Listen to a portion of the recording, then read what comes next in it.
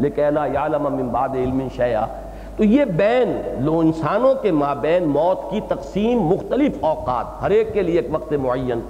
لیکن یہاں بھی غور کرنا پڑتا ہے کہ اس توجیہ کے ساتھ بھی قدرنا کا حق ادا نہیں ہوتا، بینکم کا حق تو ادا ہو گیا، قدرنا کا حق ادا نہیں ہوتا، اس لیے کہ قدرنا اور قسمنا میں تو بڑا فرق ہے۔ اس ضمن میں امام رازی رحمۃ اللہ علیہ نے کافی محنت کی ہے، لیکن یہ مقام بھی ان مقامات کی مثال کے اعتبار سے سامنے آیا ہے۔ امام رازی کے بارے میں ایک بات عام طور پر کہی جاتی ہے کہ وہ سوالات اٹھانے میں تو بہت مشاق ہیں، صحیح تجزیہ کرتے ہیں عبارت کا، اور فیہ مسائل یہ کہہ کر اب شروع کرتے ہیں ایک مسئلہ یہ، ایک مسئلہ یہ، ایک مسئلہ یہ، سوالات تو اٹھا دیے، لیکن سوال اٹھا دینا ایک کام ہے، سوال کا جواب دینا تشفی بخش یہ دوسرا کام ہے۔ تو امام رازی کے بارے میں عام یہ قول تھا کہ وہ سوال اٹھانے میں تو بہت ماہر ہے، لیکن سوالوں کے جواب دینے میں پھر وہ اتنے ماہر نظر نہیں آتے۔ مجھے اس آیت میں اس کی ایک مثال ملی ہے، اور ہماری قرآن اکیڈمی میں استاذ آئے ہیں نئے، مولانا ولایت حسین صاحب برماوی، انہوں نے اس سلسلے میں میری مدد کی کہ امام رازی نے جو بحث کی ہے اس پر اس کا خلاصہ نکالا، لیکن تنقید بھی کی۔ امام رازی نے کہا کہ یہاں دیکھیے، یا تو ہو سکتا تھا قدرنا فیکم الموت، یا ہوتا قدرنا لکم الموت، ان دونوں کے اندر یہ خرابیاں پیدا ہوتی تھیں، لہذا ان کو چھوڑ کر قدرنا بینکم کا لفظ استعمال کیا گیا۔ بینکم کی کوئی خود اپنی جگہ پر حکمت وہ بیان نہیں کر سکے، اس کو صرف یہ کہ بینکم کی بجائے جو الفاظ آ سکتے تھے ان پر تنقید کر کے کہ یہ ہوتا تو یہ خرابی واقع ہوتی، یہ ہوتا تو یہ خرابی واقع ہوتی، اور مولانا برماوی صاحب نے تنقید کر کے ثابت کر دیا ہے کہ امام رازی کے وہ دونوں خیالات بھی بے بنیاد ہیں، وہ بھی منطقی طور پر درست نہیں ہے۔ میں اس تفصیل میں زیادہ جانا نہیں چاہتا، میں صرف اشارہ کر رہا ہوں اس وقت۔ ایک تیسرا لفظ آ سکتا تھا قدرنا علیکم الموت، تم پر موت کو ہم نے مقرر کر دیا، معین کر دیا۔ چنانچہ میرے پاس جو اس وقت ہے یہ تفسیر جلالین کی طرح کی کسی عرب مصنف کی بہت مختصر تفسیر ہے، انہوں نے اس کو پھر قدرنا علیکم کی تعبیر کر کے تو اس کے مفہوم کو بیان کیا ہے۔ میرا ایک عاجزانہ خیال ہے، وہ میں آپ کے سامنے پیش کر رہا ہوں، اور وہ در حقیقت بدلنا امثالکم اس کے حوالے سے جو کچھ میں بیان کر چکا ہوں اس کے ساتھ اس کا بڑا گہرا ربط قائم ہوتا ہے کہ چونکہ ہمارے یہ دو جسد بالکل ایک دوسرے سے جدا ہیں، تسلسل صرف ہمارے شعور کا ہے، تسلسل اس نفس کا ہے، وہ خلاصہ جو ہے ہمارا اس کا تسلسل ہے، جسد مادی کا تسلسل نہیں ہے، لہذا ہمارے ان وجودوں کے مابین موت آئی ہے، ان دو وجودوں کے درمیان حائل ہوئی ہے۔ موت ایک زندگی کا وقفہ ہے، یعنی آگے بڑھیں گے دم لے کر، اس اعتبار سے ہمارے مابین موت مقدر کر دی گئی کہ ہمارے ہی وجود کا جو تسلسل تھا، یہ وجود مادی کا تسلسل توڑ کر یہ وجود ایک ہے کہ جو ختم ہو جائے گا اور مٹی ہو کر مٹی میں مل جائے گا، اور وہ وجود دوسرا ہے جو دیا جائے گا۔ اس کے لیے لفظ انشاء آیا ہے، تخلیق نہیں آیا، وہ جو ہے وہ فوری طور پر اور اچانک پیدا کیا جائے گا۔ اذا ہم قیام ینظرون، یہ دو وجود جو ہمیں دیے جائیں گے ان دونوں کے مابین حائل ہے ایک وقفہ، اور وہ موت کا ہے۔ نحن قدرنا بینکم الموت وما نحن بمسبوقین علی ان نبدل امثالکم۔ میں وہ مرزا غالب کا ایک شعر، ایک مصرع بارہا پڑھا کرتا ہوں، آج پھر آپ کو سنا رہا ہوں، ہیں دونوں وہ یعنی عمدہ ہیں، ان میں شعریت بھی ہے کہ گنجینہ معنی کا طلسم اس کو سمجھیو جو لفظ کے غالب میرے اشعار میں آوے۔ کوئی لفظ بھی جو آتا ہے میرے شعر میں یہ نہ سمجھنا یوں ہی آگے آئے، سرسری طور پر نہ گزر جانا، ڈیرا لگا کر بیٹھو گے، مائکروسکوپ وہاں فوکس کرو گے تو معلوم ہوگا کہ جائیں جاست یہاں تو بہت کچھ علم اور حکمت اور معرفت کے خزانے جو ہیں وہ چھپے ہوئے ہیں۔ اور اسی طرح زیر ہر لفظ غالب چیدام میں خانہ، ہم نے تو غالب کے ہر لفظ کے اندر میخانے دیکھے ہیں، تلاش کیے ہیں، اور ہمیں پورے میخانے علم اور معرفت کے میخانے ملے ہیں۔ تو قرآن مجید کی تو یہ شان بتمام و کمال ہے۔ غالب نے تو جو کچھ کہا ہے وہ ایک طرح کی تعلی ہے، زوم ہے، اس کے ہاں بھرتی کے اشعار بھی مل جاتے ہیں، بھرتی کے الفاظ بھی مل جاتے ہیں، لیکن یہ ہے کہ قرآن کی شان واقعتاً یہی ہے کہ زیر ہر لفظ قرآن چیدام میں خانہ،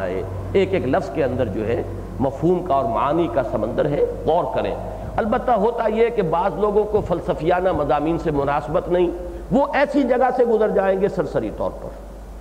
بعض لوگوں کو متصوفانہ مضامین جو قرآن میں آئے ہیں ان سے دلچسپی نہیں، وہ وہاں سے گزر جائیں گے. صوفی مزاج کا آدمی وہاں ڈیرا لگا کر بیٹھ جائے گا، فلسفیانہ مزاج کا آدمی وہاں ڈیرا لگائے گا جہاں کوئی فلسفہ وجود یا اور ما بعد الطبیعات کی کوئی بات آئی ہے. جدید سائنسی جن لوگوں کی معلومات ہیں وہ جب قرآن کو پڑھیں گے تو خاص طور پر ان جگہوں پر. اور اللہ کا فضل ہے، میں آپ کو متعارف کرانا چاہتا ہوں، اسلام آباد میں کچھ بڑے ہمارے نوجوان لیکن بڑے اونچے سائنٹسٹ ہیں جنہوں نے ایک ریسرچ فاؤنڈیشن قائم کیا ہے قرآن مجید کے لیے. ان میں ایک صاحب جو کہ ہمارا جو ایٹمک پلانٹ ہے اسی میں وہ کام کر رہے ہیں اور نیوکلیئر فزکس جو ہے اس کی مہارت رکھتے ہیں. تو انہوں نے ایک کتاب بھی لکھی ہے حال ہی میں جس کا مسودہ وہ مجھے دے کر گئے ہیں، میں ابھی دیکھ نہیں سکا ہوں اسے. The mechanics of the doomsday, قیامت کے بارے میں قرآن مجید میں جو کچھ آ رہا ہے اب اس کو وہ جدید فلکیات اور جدید فزکس کی روشنی کے اندر انہوں نے اس پر بڑی گہری تحقیق کی ہے. جیسے کہ مورس بکائی نے کتاب لکھی، اس کا زیادہ جو مواد ہے وہ جو بایولوجی کا فیلڈ جو ہے سائنس کا اس سے متعلق ہے، اس لیے کہ وہ بنیادی طور پر ڈاکٹر ہیں، سرجن ہیں. انہوں نے زیادہ فزکس اور جو علم فلکیات ہے، اسٹرانومی، اس کے حوالے سے بات کی ہے. تو میں یہ عرض کر رہا تھا کہ سائنسدان جب پڑھے گا تو وہ ان چیزوں کے اوپر آ کر ڈیرا ڈال دے گا کہ یہ بات جو ہے جو اس کے شعبہ علم سے متعلق ہے. اور یہ ایک اچھی علامت ہے کہ اس سلسلے میں بھی ہمارے ہاں ادارہ قائم ہوا ہے اور کچھ نوجوانوں نے بیڑا اٹھایا ہے کہ قرآن مجید کے اندر جو ریفرنسز ہیں سائنسز کے، خاص طور پہ فزیکل سائنسز ان کے جو ہیں پیش نظر ہیں، تو وہ ان کے حوالے سے وہ ان حصوں کی تحقیق اور ان کے اوپر تصنیف و تعریف کا کام کر رہے ہیں. تو بہرحال نحن قدرنا بینکم الموت، ہم نے تمہارے مابین، دیکھیے آیا کیا تھا، تصدقون سے مراد ہے تصدقون بالبعث، تم دوبارہ جی اٹھنے کی تصدیق کیوں نہیں کرتے. افرأیتم ما تمنون انتم تخلقونہ ام نحن الخالقون، کیا تم نے غور کیا تم یہ کیا ٹپکا دیتے ہو ایک بوند، پھر اسے تخلیق تم کرتے ہو کہ ہم کرتے ہیں. معلوم ہوا جواب ایک ہی ہو سکتا ہے کہ اللہ ہی کرتا ہے. تو گویا کہ یہاں ایک دلیل آ گئی کہ جو اللہ وہ کر سکتا ہے وہ یہ کیوں نہیں کر سکتا. اب اس کے بعد آیا ہم نے تمہارے ان دو زندگیوں کے مابین، تمہارے ان دو جسدی وجودوں کے مابین موت کو مقدر کر دیا ہے. نحن قدرنا بینکم الموت وما نحن بمسبوقین علی ان نبدل امثالکم، کہ ہم تمہارے جیسے وجود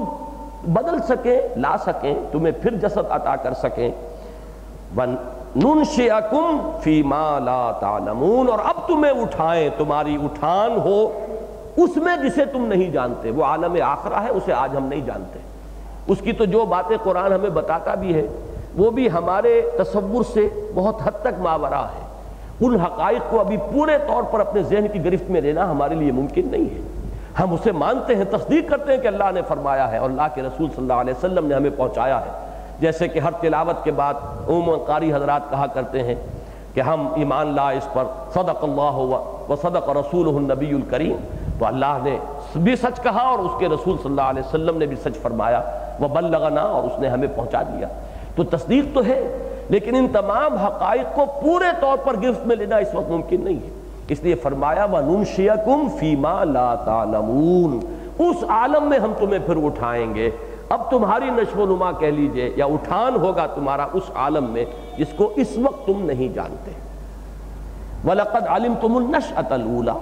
اور تم جانتے ہو اس پہلی اٹھان کو، یہی جو نطفے سے لے کر اور جو جنین کی تکمیل تک جو ہوتا ہے وہ تم اس سے واقف ہو. فَلَوْلَا تَذَكَّرُونَ، تو پھر اس سے سبق حاصل کیوں نہیں کرتے. اب آئیے دوسرا، أَفَرَأَيْتُم مَّا تَحْرُثُونَ، کیا تم نے کبھی غور کیا یہ کیا بوتے ہو تم، فصل کی بوائی کر رہے ہو، تم نے کھیتی بو دی ہے، بیج ڈال دیا ہے زمین میں، تم نے تو یہی کیا ہے نا. اب اس کے بعد أَأَنتُمْ تَزْرَعُونَهُ أَمْ نَحْنُ الزَّارِعُونَ، کیا تم اسے اگاتے ہو، اسے پروان چڑھاتے ہو، یہ یا ہم ہیں اس کے اگانے والے اور پروان چڑھانے والے. جواب وہی ہوگا استفہام تقریری کہ بلا انت، بل انت یا اللہ، یقیناً اللہ تو کرتا ہے، ہم نہیں کرتے. یہاں مجھے وہ علامہ اقبال کی نظم وہ پوری یاد تو نہیں ہے، الارض للہ والی نظم بڑی اونچی نظم ہے، لیکن اس کا اسلوب جو ہے وہ میرے نزدیک بہت مشابہ ہے اس آیت کے. بلکہ یوں کہنا چاہیے کہ ماخوذ ہے یہاں سے کہ پالتا ہے بیج کو مٹی کی تاریکی میں کون. اب یہ جو وہ ایک سوالیہ نشان ہے، پالتا ہے بیج کو مٹی کی تاریکی میں کون. انتم تزرعونہ ام نحن الزارعون، تم اسے اگاتے ہو یا ہم اگاتے ہیں؟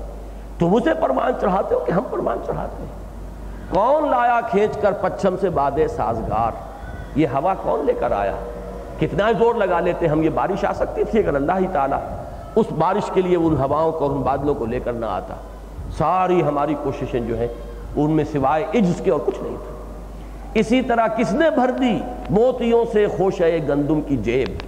یہ جو اس ایک خوشے کے اندر موتیوں کی طرح جو ہے گندم کے دانے ٹکا دی، کس نے کیے؟ یہ پورا جو ہے در حقیقت یہی انداز. افرأیتم ما تحرثون انتم تزرعونہ ام نحن الزارعون، کیا تم اسے اگاتے ہو یا ہم اگاتے ہیں؟ لو نشاء لجعلناہ حطاما، اگر ہم چاہیں تو اسے چورا چورا کر دیں. فصل تیار کھڑی ہو، ژالہ باری ہو اور ختم ہو جائے، ڈھیلا نہ رہے، بیج بھی گیا، کھاد بھی گئی، سب کچھ گیا. کوئی آندھی آئے، طوفان آئے، کوئی باد سرسر کا جھونکا آئے، کوئی لو آئے جس کے بارے میں آیا ہے اعصار فیہ نار فاحترقت، کوئی آندھی آئے تیز جس میں آگ ہو، لپٹ آگ کی، اور وہ جلا کر رکھ دے اور راکھ کر دے اس کھیتی کو. اللہ تعالیٰ جب چاہے کر سکتا ہے. لو نشاء لجعلناہ حطاما فظلتم تفکہون، پھر تم رہ جاؤ باتیں بناتے ہوئے. یہ تفکہ کے لفظ کو جنہیں دلچسپی ہے وہ ذرا نوٹ کر لیں. فواکہ کا جو مادہ ہے وہی اس کا مادہ ہے. تتفکہون ہے اصل میں، یہ باب تفعول، تفکہون. اور تفکہ جو ہے جیسے کہ آدمی جی بہلانے کے لیے کچھ پھلوں کو تھوڑا بہت کھاتا رہتا ہے، وہ ڈائٹ نہیں ہوتی، اس کی خوراک نہیں ہے، وہ تنقل ہے. اسی طرح باتیں بنانا، گفتگو، ٹیبل ٹاک، مجلسی گفتگو، یہ بھی تفکہ ہے ایک طرح کا. جی بہلانے کے لیے، پیس ٹائم کے لیے، وقت گزاری کے لیے گفتگو ہوتی ہے.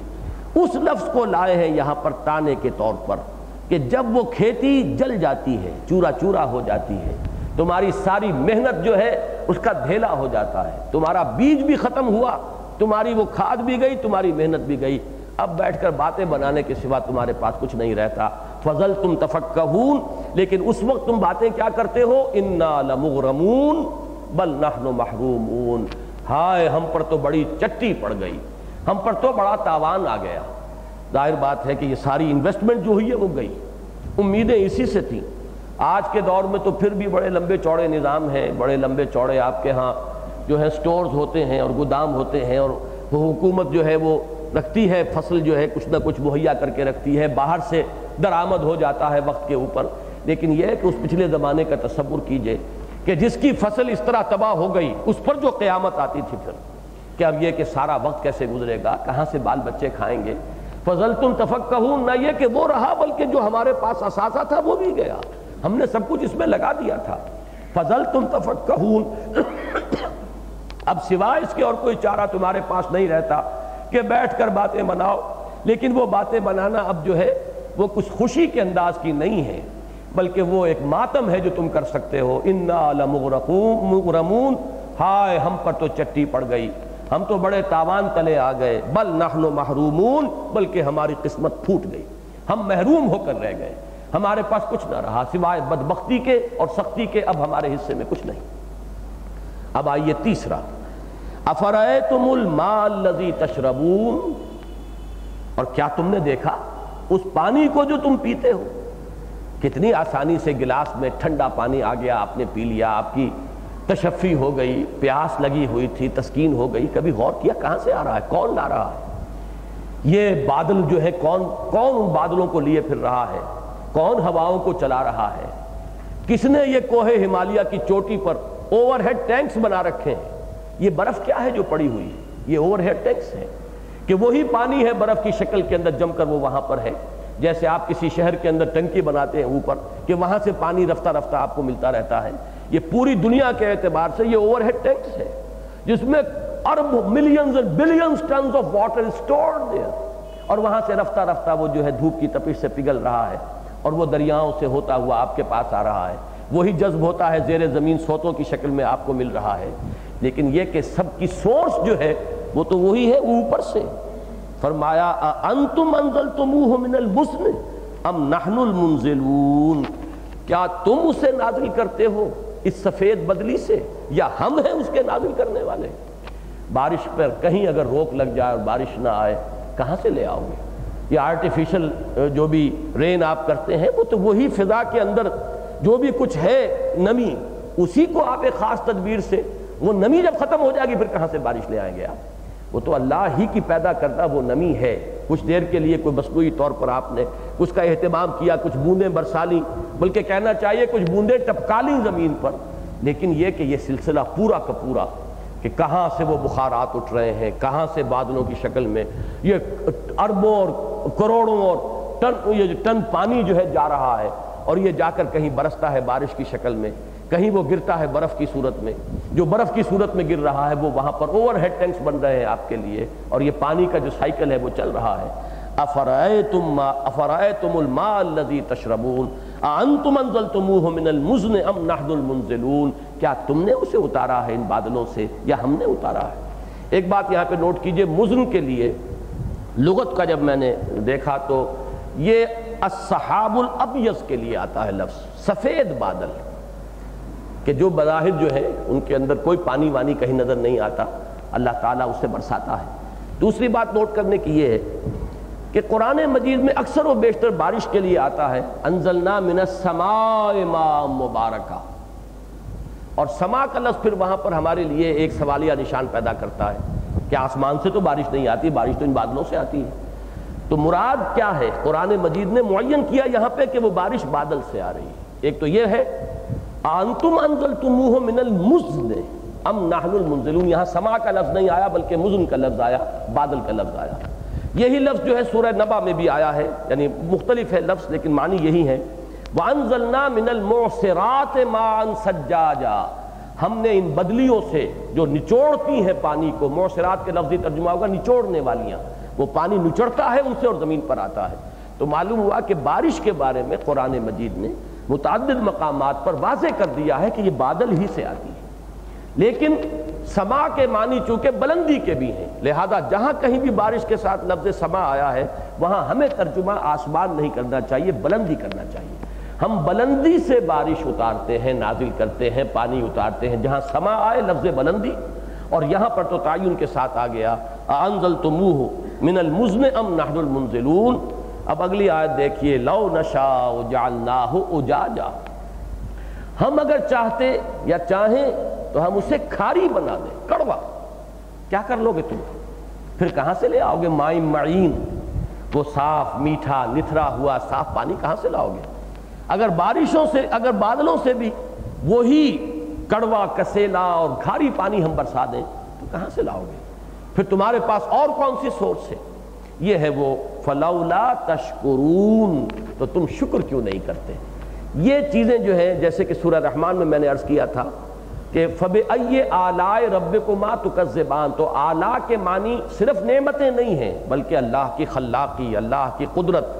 اللہ کی صنائی اور اس کے کرشمے. کن کن کرشموں کا، کس کس قدرت کا انکار کرو گے؟ اسی طریقے سے یہاں بھی آپ نے دیکھا کہ شکر کا لفظ بھی آیا. شکر ہوتا ہے کسی نعمت پر،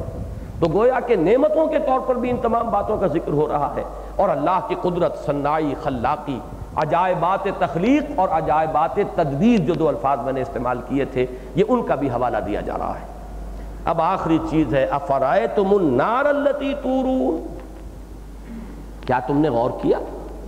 اس آگ کے بارے میں کہ جو تم جلا لیتے ہو، روشن کر لیتے ہو؟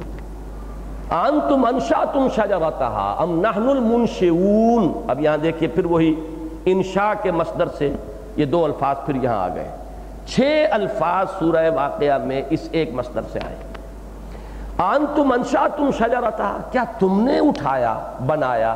پیدا کیا، پروان چڑھایا؟ انشاء کے معنی میں بیان کر چکا ہوں، اس کے درخت کو، یا ہم ہیں بنانے والے؟ منشئون، میں نے لفظ منشی کی وضاحت کی تھی. منشی اس میں فاعل ہے، اٹھانے والا، بنانے والا، پروان چڑھانے والا، ابھارنے والا. تو منشئون چونکہ نحن جمع کا صیغہ، جمع متکلم، تو منشی کا منشئون آیا. انتم انشأتم شجرتها ام نحن المنشئون، کیا تم نے اس کا درخت جو ہے وہ اگایا اور بڑھایا اور اس کو پروان چڑھایا، یا ہم ہیں اس کے پروان چڑھانے والے؟ ظاہر بات ہے جواب وہی ہوگا، بل انت یا اللہ، یقیناً اے اللہ تو نے بنایا، ہم کون ہیں ان درختوں کے بنانے والے؟ یہاں ذرا ایک بات نوٹ کر لیجئے کہ اس میں ایک تو شجرہ عام ہے، وہ بھی مفہوم ہو سکتا ہے اس کا کہ آگ، آج تو ہم اور بہت سی شکلیں ہیں انرجی کی جو ہمارے پاس ہیں، سورسز آف انرجی، لیکن کچھ عرصے پہلے تو یہی لکڑیاں ہی تھیں، انہی کو آپ جلاتے تھے، انہی سے آگ حاصل کرتے تھے، تب پکانا ہو تو ان سے، تاپنا ہو تو ان کو، جو بھی ہے وہی لکڑیوں سے۔ تو ایک تو یہ ہو سکتا ہے کہ عام رکھا جائے درختوں کی لکڑیاں، ان درختوں کو کس نے اگایا، کس نے پروان چڑھایا جس سے کہ تم جلا کر آگ حاصل کرتے ہو؟ ہم ہیں جلانے والے، ہم ہیں اس کے بنانے والے، یا تم ہو اس کے پیدا کرنے والے؟ ایک خاص مفہوم جو لیا ہے اکثر مفسرین نے، وہ یہ ہے کہ عرب میں اور بہت سے ریگستانوں میں اللہ تعالیٰ نے انسانوں کی ضرورت کی ایک پورا کرنے کی ایک شکل پیدا کی کہ بعض درختوں کے اندر یہ صلاحیت تھی، اس کے نام بھی آتے ہیں مرخ اور عفار، کہ ان درختوں کی اگرچہ وہ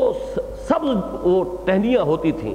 لیکن انہیں جب ایک دوسرے سے ٹکراتے تھے تو اس سے چنگاریاں آگ جھڑتی تھی۔ تو آپ کو معلوم ہے کہ سب سے پہلے آگ جو انسان کے علم میں آئی ہے وہ پتھروں کے ٹکرانے سے، اس لیے کہ کوئی چیز جو ہے وہ رگڑ کھا رہی کسی شے سے اور چنگاری نکلی، انسان نے دیکھا کہ یہ بھی ایک چیز ہے، کوئی انرجی کی پہلی ڈسکوری کی ہوگی اس شخص نے،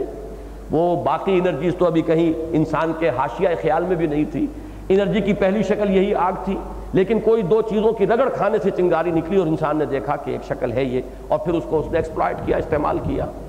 اسی طرح بعض درختوں کے اندر اللہ نے یہ وصف رکھا ہے،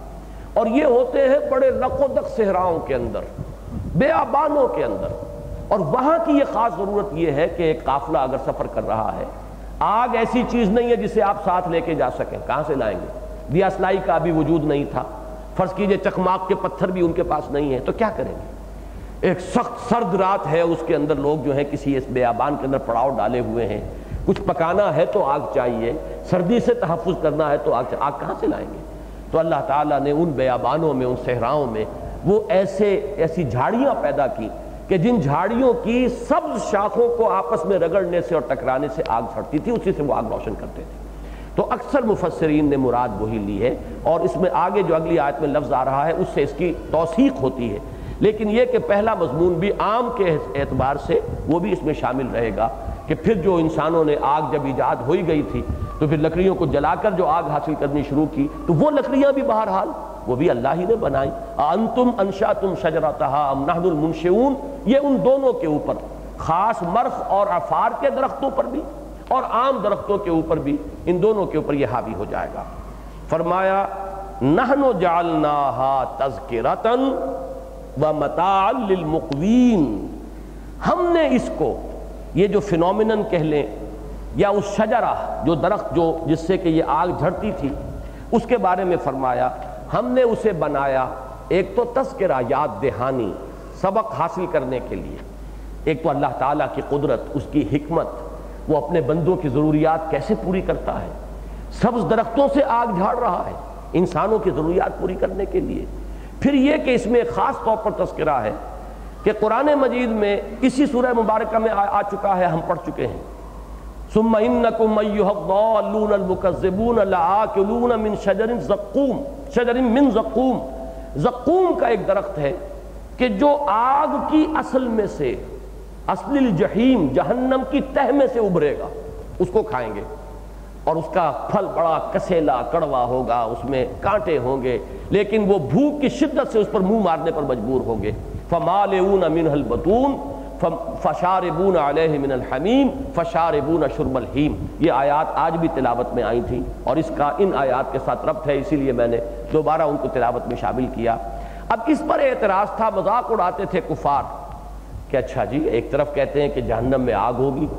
دوسری طرف یہ بھی کہتے ہیں اس میں سبز درخت بھی ہوگا، یہ کیا تماشا ہے؟ یہ تو عقل میں آنے والی بات نہیں۔ جہنم آگ کی وادی ہے، اس میں آگ ہے، نار جحیم، اور اس میں اور اس کے بھی عین تہ میں سے درخت نکل رہا ہے، زقوم کا درخت وہاں اگ رہا ہے، کیسے ہو سکتا ہے؟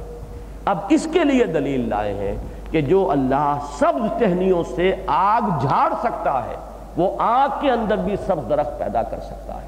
یہ گویا کہ ایک نظیر ہے، یاد دہانی ہے ان کی استہزاء کی یہاں نفی ہو گئی. نحن جعلناہا تذکرۃ، ہم نے اسے ایک طرح کی یاد دہانی بنا دیا ہے،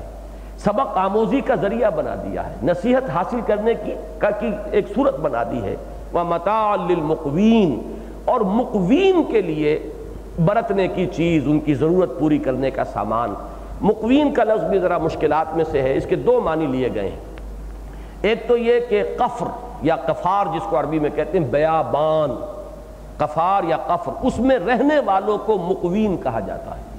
جنگلوں اور بیابانوں میں رہنے والے، جہاں ان کے پاس کوئی اور سورس نہیں ہے آگ پیدا کرنے کی، ہم نے ان کے لیے متاعا للمقوین، ان کے لیے ہم نے یہ سامان، ان کی ضرورت کی بہم رسانی کی یہ شکل پیدا کر دی. اور دوسری صورت جو ہے اس میں آتا ہے اس لیے کہ اقوت الدار، اس کا مفہوم عرب لیتا ہے کہ خلت من ساکنیہا، کسی گھر میں سے اگر اس کے رہنے والے بالکل چلے جائیں، خالی ہو جائے، بیابان ہو جائے، تو اس کو بھی کہتے ہیں کہ اس کے لیے لفظ جو ہے یہ آتا ہے اقوت الدار. تو مقوین سے مراد کیا ہے؟ کوئی صحرا اور بیابان کہ جہاں کوئی نہیں، کوئی ضرورت جو ہے بہم نہیں پہنچ رہی، جنگلوں کے اندر کہ جہاں کوئی آبادی نہیں ہے، وہاں کے بسنے والے، ان کے لیے ہم نے یہ ان کی ضرورت پوری کرنے کی شکل پیدا کر دی ہے. فَسَبِّحْ بِاسْمِ رَبِّكَ الْعَظِيمِ، یہ ہے آخری آیت جس پر آج کا درس بھی ختم ہو رہا ہے، اور اگلا درس جو ہے اس کا بھی اختتام اسی پر ہوگا. اس وقت صرف میں ایک حدیث سنا دیتا ہوں، باقی تسبیح کے معنی کیا ہیں. تسبیح جو ہے بغیر صلہ کے آتی ہے، پھر صلہ لام یا بے آتا ہے، تو کیا کیا اس کا مفہوم بدلتا ہے. آج وقت پورا ہو چکا ہے، مجھے بھی ایک ضرورت سے ایک جگہ جانا ہے، میرا وعدہ ہے، تو میں صرف وہ حدیث سنا رہا ہوں آپ کو کہ جو امام احمد، امام ابو داؤد، امام ابن ماجہ اور بعض اور محدثین نے بھی اس کو روایت کیا ہے حضرت عقبہ بن عامر جوہنی سے رضی اللہ تعالی عنہ. جب یہ صورت نازل ہوئی تو حضور نے حکم دیا ہے مسلمانوں اسے تم اپنے رکوع کے اندر رکھو. فسبح باسم ربک العظیم، ہم رکوع میں کیا پڑھتے ہیں؟ سبحان ربی العظیم، پاک ہے میرا پروردگار کہ جو بہت عظمت والا ہے. فسبح باسم ربک العظیم، اپنے رب کے نام کے ساتھ اس کی تسبیح کرو جو بہت عظمت والا ہے. اور جب سورۃ الاعلیٰ نازل ہوئی سبح اسم ربک الاعلیٰ، تو حضور نے فرمایا کہ اسے سجدے میں رکھو. سبحان ربی الاعلیٰ جو ہم سجدے میں پڑھتے ہیں وہ در حقیقت امتثال امر ہے، اس حکم پر عمل ہے کہ جو سورہ اعلیٰ کے آغاز میں آیا ہے. اور جو ہم رکوع کے اندر سبحان ربی العظیم پڑھتے ہیں وہ امتثال امر ہے اس حکم کا کہ جو 2 مرتبہ اس سورہ مبارکہ کے اندر وارد ہوا ہے، جس پر مزید بحث انشاءاللہ اگلے درس میں ہوگی. بارک اللہ لی ولکم فی القرآن العظیم ونفعنی وإیاکم بالآیات والذکر الحکیم.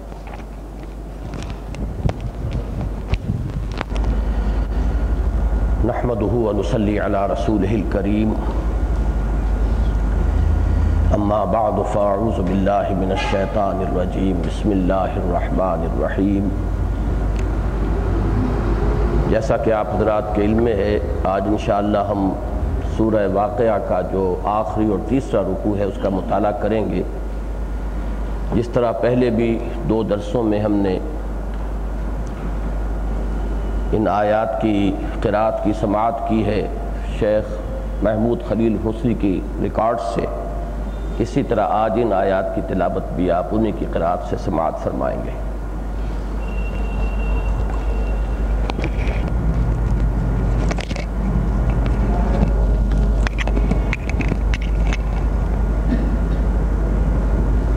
اعوذ باللہ من الشیطان الرجیم،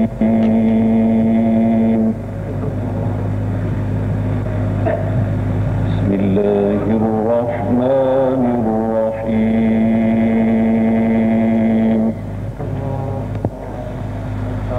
فلا اقسم بمواقع النجوم وإنه لقسم لو تعلمون عظيم.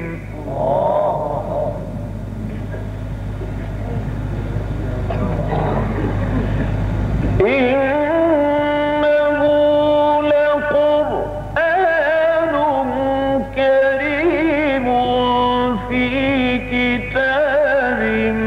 مكنون لا يمسه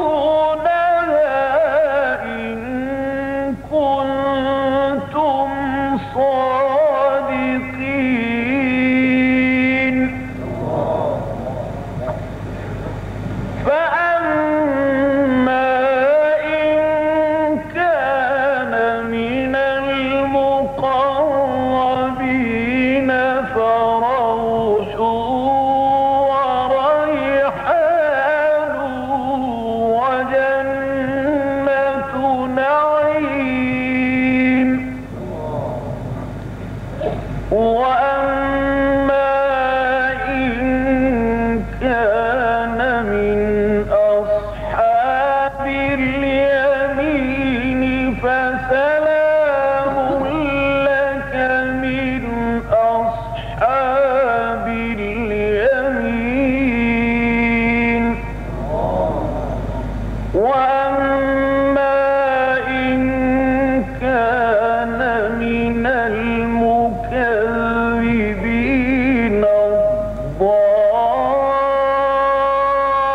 الضالين فنزل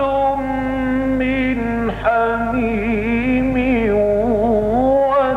وتصلية جحيم إن هذا لهو حق اليقين فسبح باسم ربك العظيم صدق الله العظيم.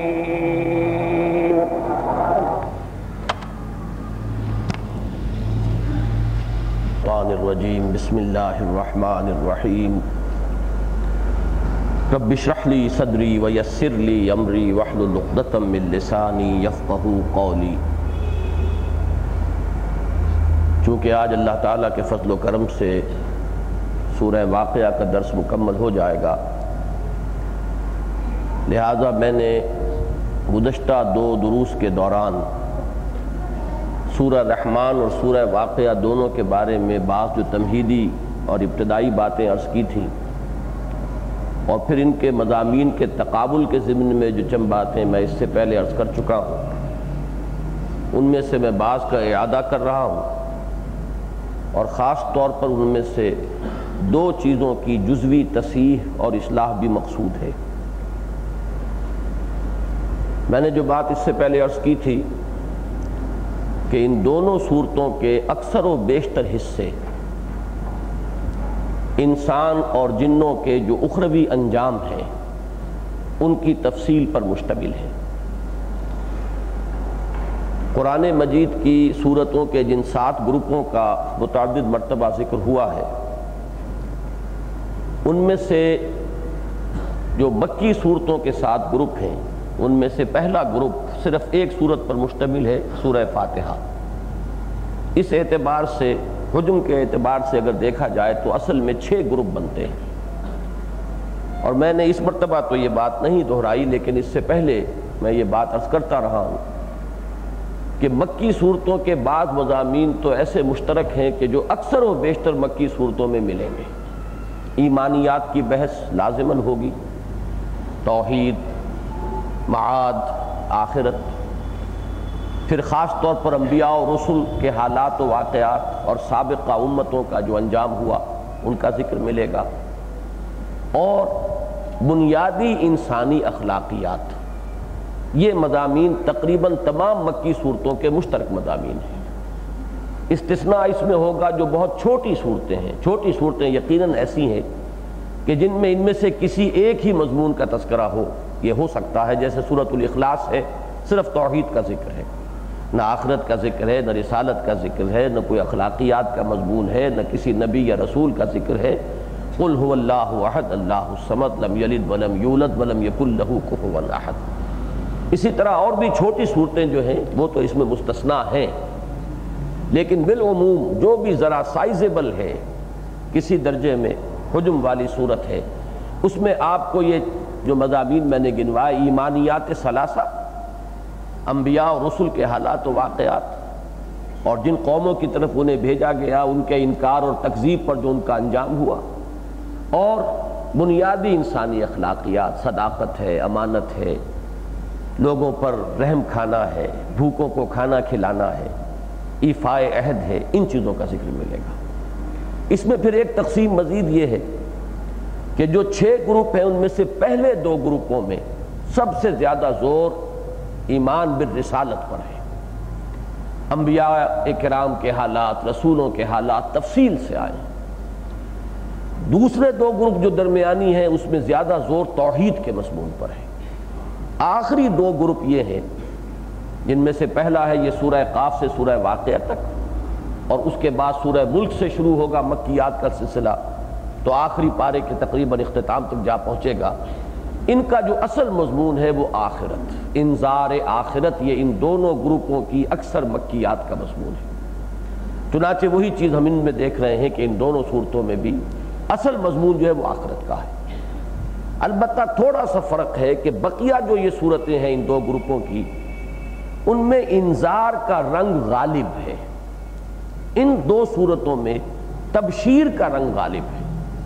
اس لیے کہ اہل جنت کا ذکر جس قدر تفصیل سے سورہ رحمان میں آیا ہے،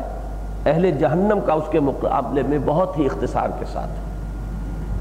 ہذہ جہنم التی یکذب بها المجرمون یطوفون بینہا وبین حمیم آن، بس یہ ذکر ہے۔ باقی یہ ہے کہ اہل جنت کا تذکرہ جو شروع ہوا ہے تو 33 آیات ہیں تیسرے رکوع کی، وَلِمَنْ خَافَ مَقَامَ رَبِّهِ جَنَّتَانِ، اور اس کے بعد پھر وَمِن دُونِهِمَا جَنَّتَانِ۔ تو اکثر و بیشتر تذکرہ جو ہے جو آخرت کے انجام میں سے انجام خیر ہے اس کا ذکر ہو رہا ہے تفصیل کے ساتھ، اور یہ ان دو صورتوں کا یہ مشترک مضمون بھی سامنے رہے کہ یہی دو صورتیں ہیں جن میں جنتیوں کے دو دو درجے معین کیے گئے، جن کے باقاعدہ عنوانات بھی سورہ واقعہ میں بن گئے کہ ایک تو ہے مقربون اور ایک ہے اصحاب المیمنہ یا اصحاب الیمین۔ باقی سورہ رحمان میں یہ عنوانات تو نہیں ہیں، لیکن پہلے دو جنتیں وَلِمَنْ خَافَ مَقَامَ رَبِّهِ جَنَّتَانِ، پھر دو جنتیں وَمِن دُونِهِمَا جَنَّتَانِ، تو درجات بھی معین ہیں۔ اس طرح کا معاملہ میرے علم کی حد تک یا یادداشت کی حد تک قرآن مجید میں کسی اور مقام پر نہیں، یہ گویا کہ ان کے منفرد خصوصیات میں سے۔ سورہ رحمان میں نے عرض کیا تھا کہ یہ صرف یادداشت کے لیے کہ کل 78 آیات پر مشتمل ہے، اس میں سے 42 آیات جو ہیں وہ یہی آخرت کے انجام کے ذکر پر مشتمل ہے۔ سورہ واقعہ 96 آیات پر مشتمل ہے، جن میں سے 56 آیات جو ہیں وہ یہی اخروی انجام پر، اور جیسا کہ میں نے عرض کیا اخروی انجام میں بھی جو انجام خیر ہے اس کا ذکر تفصیل سے ہے، جو انجام بد ہے جہنم کا جو ذکر ہے وہ بہت ہی اجمال کے ساتھ ہے۔ ایک بات میں نے یہ عرض کی تھی کہ سورہ رحمان میں جنت کا ذکر یا جنات کا یا جنتان پھر جنتان بڑی وضاحت کے ساتھ نام لے کر کیا گیا ہے، اسی طرح جہنم کا بھی لفظ آیا ہے، ہذہ جہنم التی یکذب بها المجرمون۔ سورہ واقعہ میں اس کے برعکس جو ہے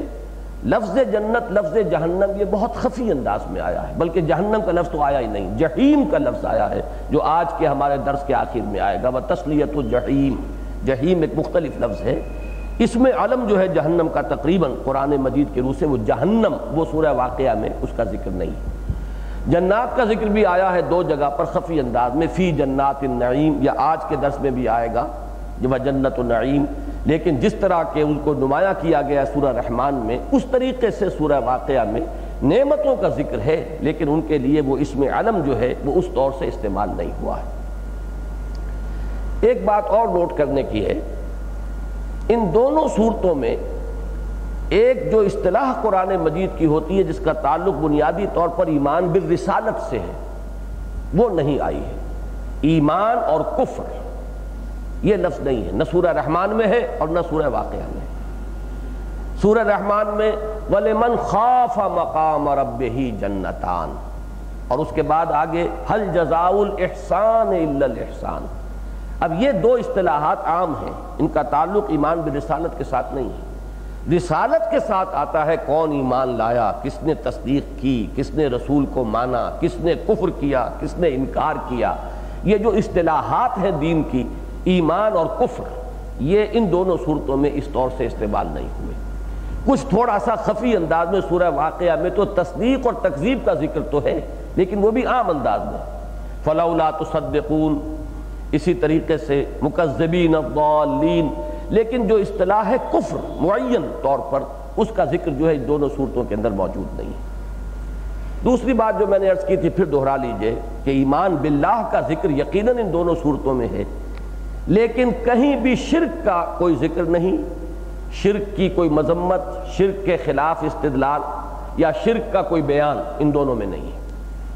اور اللہ تعالیٰ کی بھی توحید پر کوئی استدلالی انداز ان دونوں صورتوں میں نہیں ہے، بلکہ اصل شے جو یہاں پر اللہ تعالیٰ کے ایمان کے ضمن میں آ رہی ہے وہ اللہ کی خلاقی، صناعی، اس کی قدرت، جس کے لیے میں نے پچھلی مرتبہ ایک اصطلاح آپ کے سامنے رکھی تھی، عجائبات تخلیق و تدبیر، اللہ تعالیٰ کی خلاقی اور صناعی اور اس کی خلقت میں بو قلمونی، اس کے اندر کیا کیا حکمتیں ہیں۔ گویا کہ ایمان باللہ اور معرفت خداوندی کا مضمون تو موجود ہے، لیکن جو عام اہم مضمون ہوتا ہے کہ شرک کا ابطال ہو، اس کی نفی کی جائے، مشرکین کی مذمت ہو، ان کے شرک کی کوئی قسم جو ہے زیر بحث آ رہی ہو، یا یہ کہ توحید کے لیے استدلال پیش کیا جا رہا ہو، یہ چیز جو ہے یہ بھی ان دونوں صورتوں میں موجود نہیں ہے۔ اللہ تعالیٰ کی خلاقی اور اس کی خلقت اور اس کی تخلیق و تدبیر کے اندر جو بو قلمونی، رنگا رنگی عجائبات تخلیق و تدبیر جو ہیں، ان میں بھی اسلوب کا فرق میں بیان کر چکا ہوں کہ سورہ رحمان میں یہ ایک بیانیہ انداز ہے، پلین نریٹو ہے، اللہ نے یہ کیا، اللہ نے یہ کیا، مرج البحرین یلتقیان، پھر یہ کہ اللہ تعالیٰ نے والارض وضعها للانام والسماء رفعها ووضع الميزان، یہ اللہ تعالیٰ کی قدرت، اس کی خلاقی کا ذکر ہو رہا ہے ایک عام نیریٹو انداز میں، جبکہ سورہ واقعہ میں جو ہمارا پچھلا درس تھا اس میں ایک استفہامی انداز ہے، یہ تم نے کیا کہ ہم کرنے والے ہیں، یہ جو تم دانے بکھیر آتے ہو اپنے کھیتوں میں، ان کو ہم اگاتے ہیں یا تم اگاتے ہو، یہ جو تم ٹپکا دیتے ہو ایک بوند منی کی، اس کو ہم تخلیق کرتے ہیں یا تم تخلیق کرتے ہو، یہ پانی جو تم پی لیتے ہو اطمینان کے ساتھ، یہ تم نے بادلوں سے برسایا یا ہم نے برسایا ہے، یہ آگ جو تم روشن کر لیتے ہو، یہ آگ جو ہے اس کا درخت وہ ہم نے پیدا کیا یا تم نے پیدا کیا، اس انداز میں استفہام تقریری جس کو کہا جاتا ہے، لیکن مضمون وہی ہے، اس صرف اسلوب بدل گیا ہے کہ ایک اسلوب بیانیہ ہے، ایک اسلوب میں استفہام ہے، لیکن استفہام کا انداز بھی در حقیقت کسی بات کو مؤکد کرنے کے لیے سوالیہ انداز میں، ایسا ہے کہ نہیں، اب ہے تو سوال، لیکن کہنے والا در حقیقت کہنا یہ چاہتا ہے کہ ایسا ہے اور ایسا ہونے میں کسی شک و شبے کی گنجائش نہیں۔ ایمان بالرسالت کے ضمن میں عرض کر چکا ہوں کہ یہ دونوں صورتیں قطعاً خالی ہیں، نہ کسی نبی کا نام، نہ رسول کا نام، نہ کسی نبی کا ذکر، نہ کسی سابقہ امت کا ذکر، نہ کوئی وحی کا ذکر، نہ کسی کتاب کا ذکر، یعنی جو بھی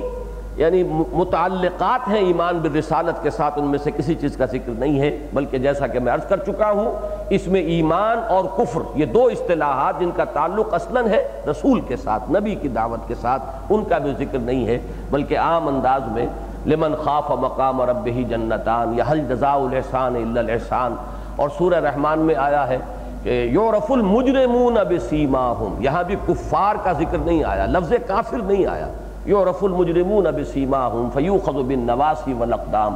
اس انداز میں جو ہے ایمان بالرسالت کے ذکر سے یہ دونوں صورتیں بالکل خالی ہیں۔ ایک بات میں نے شروع میں عرض کی تھی، اس میں بھی تھوڑی سی تصحیح کی ضرورت ہے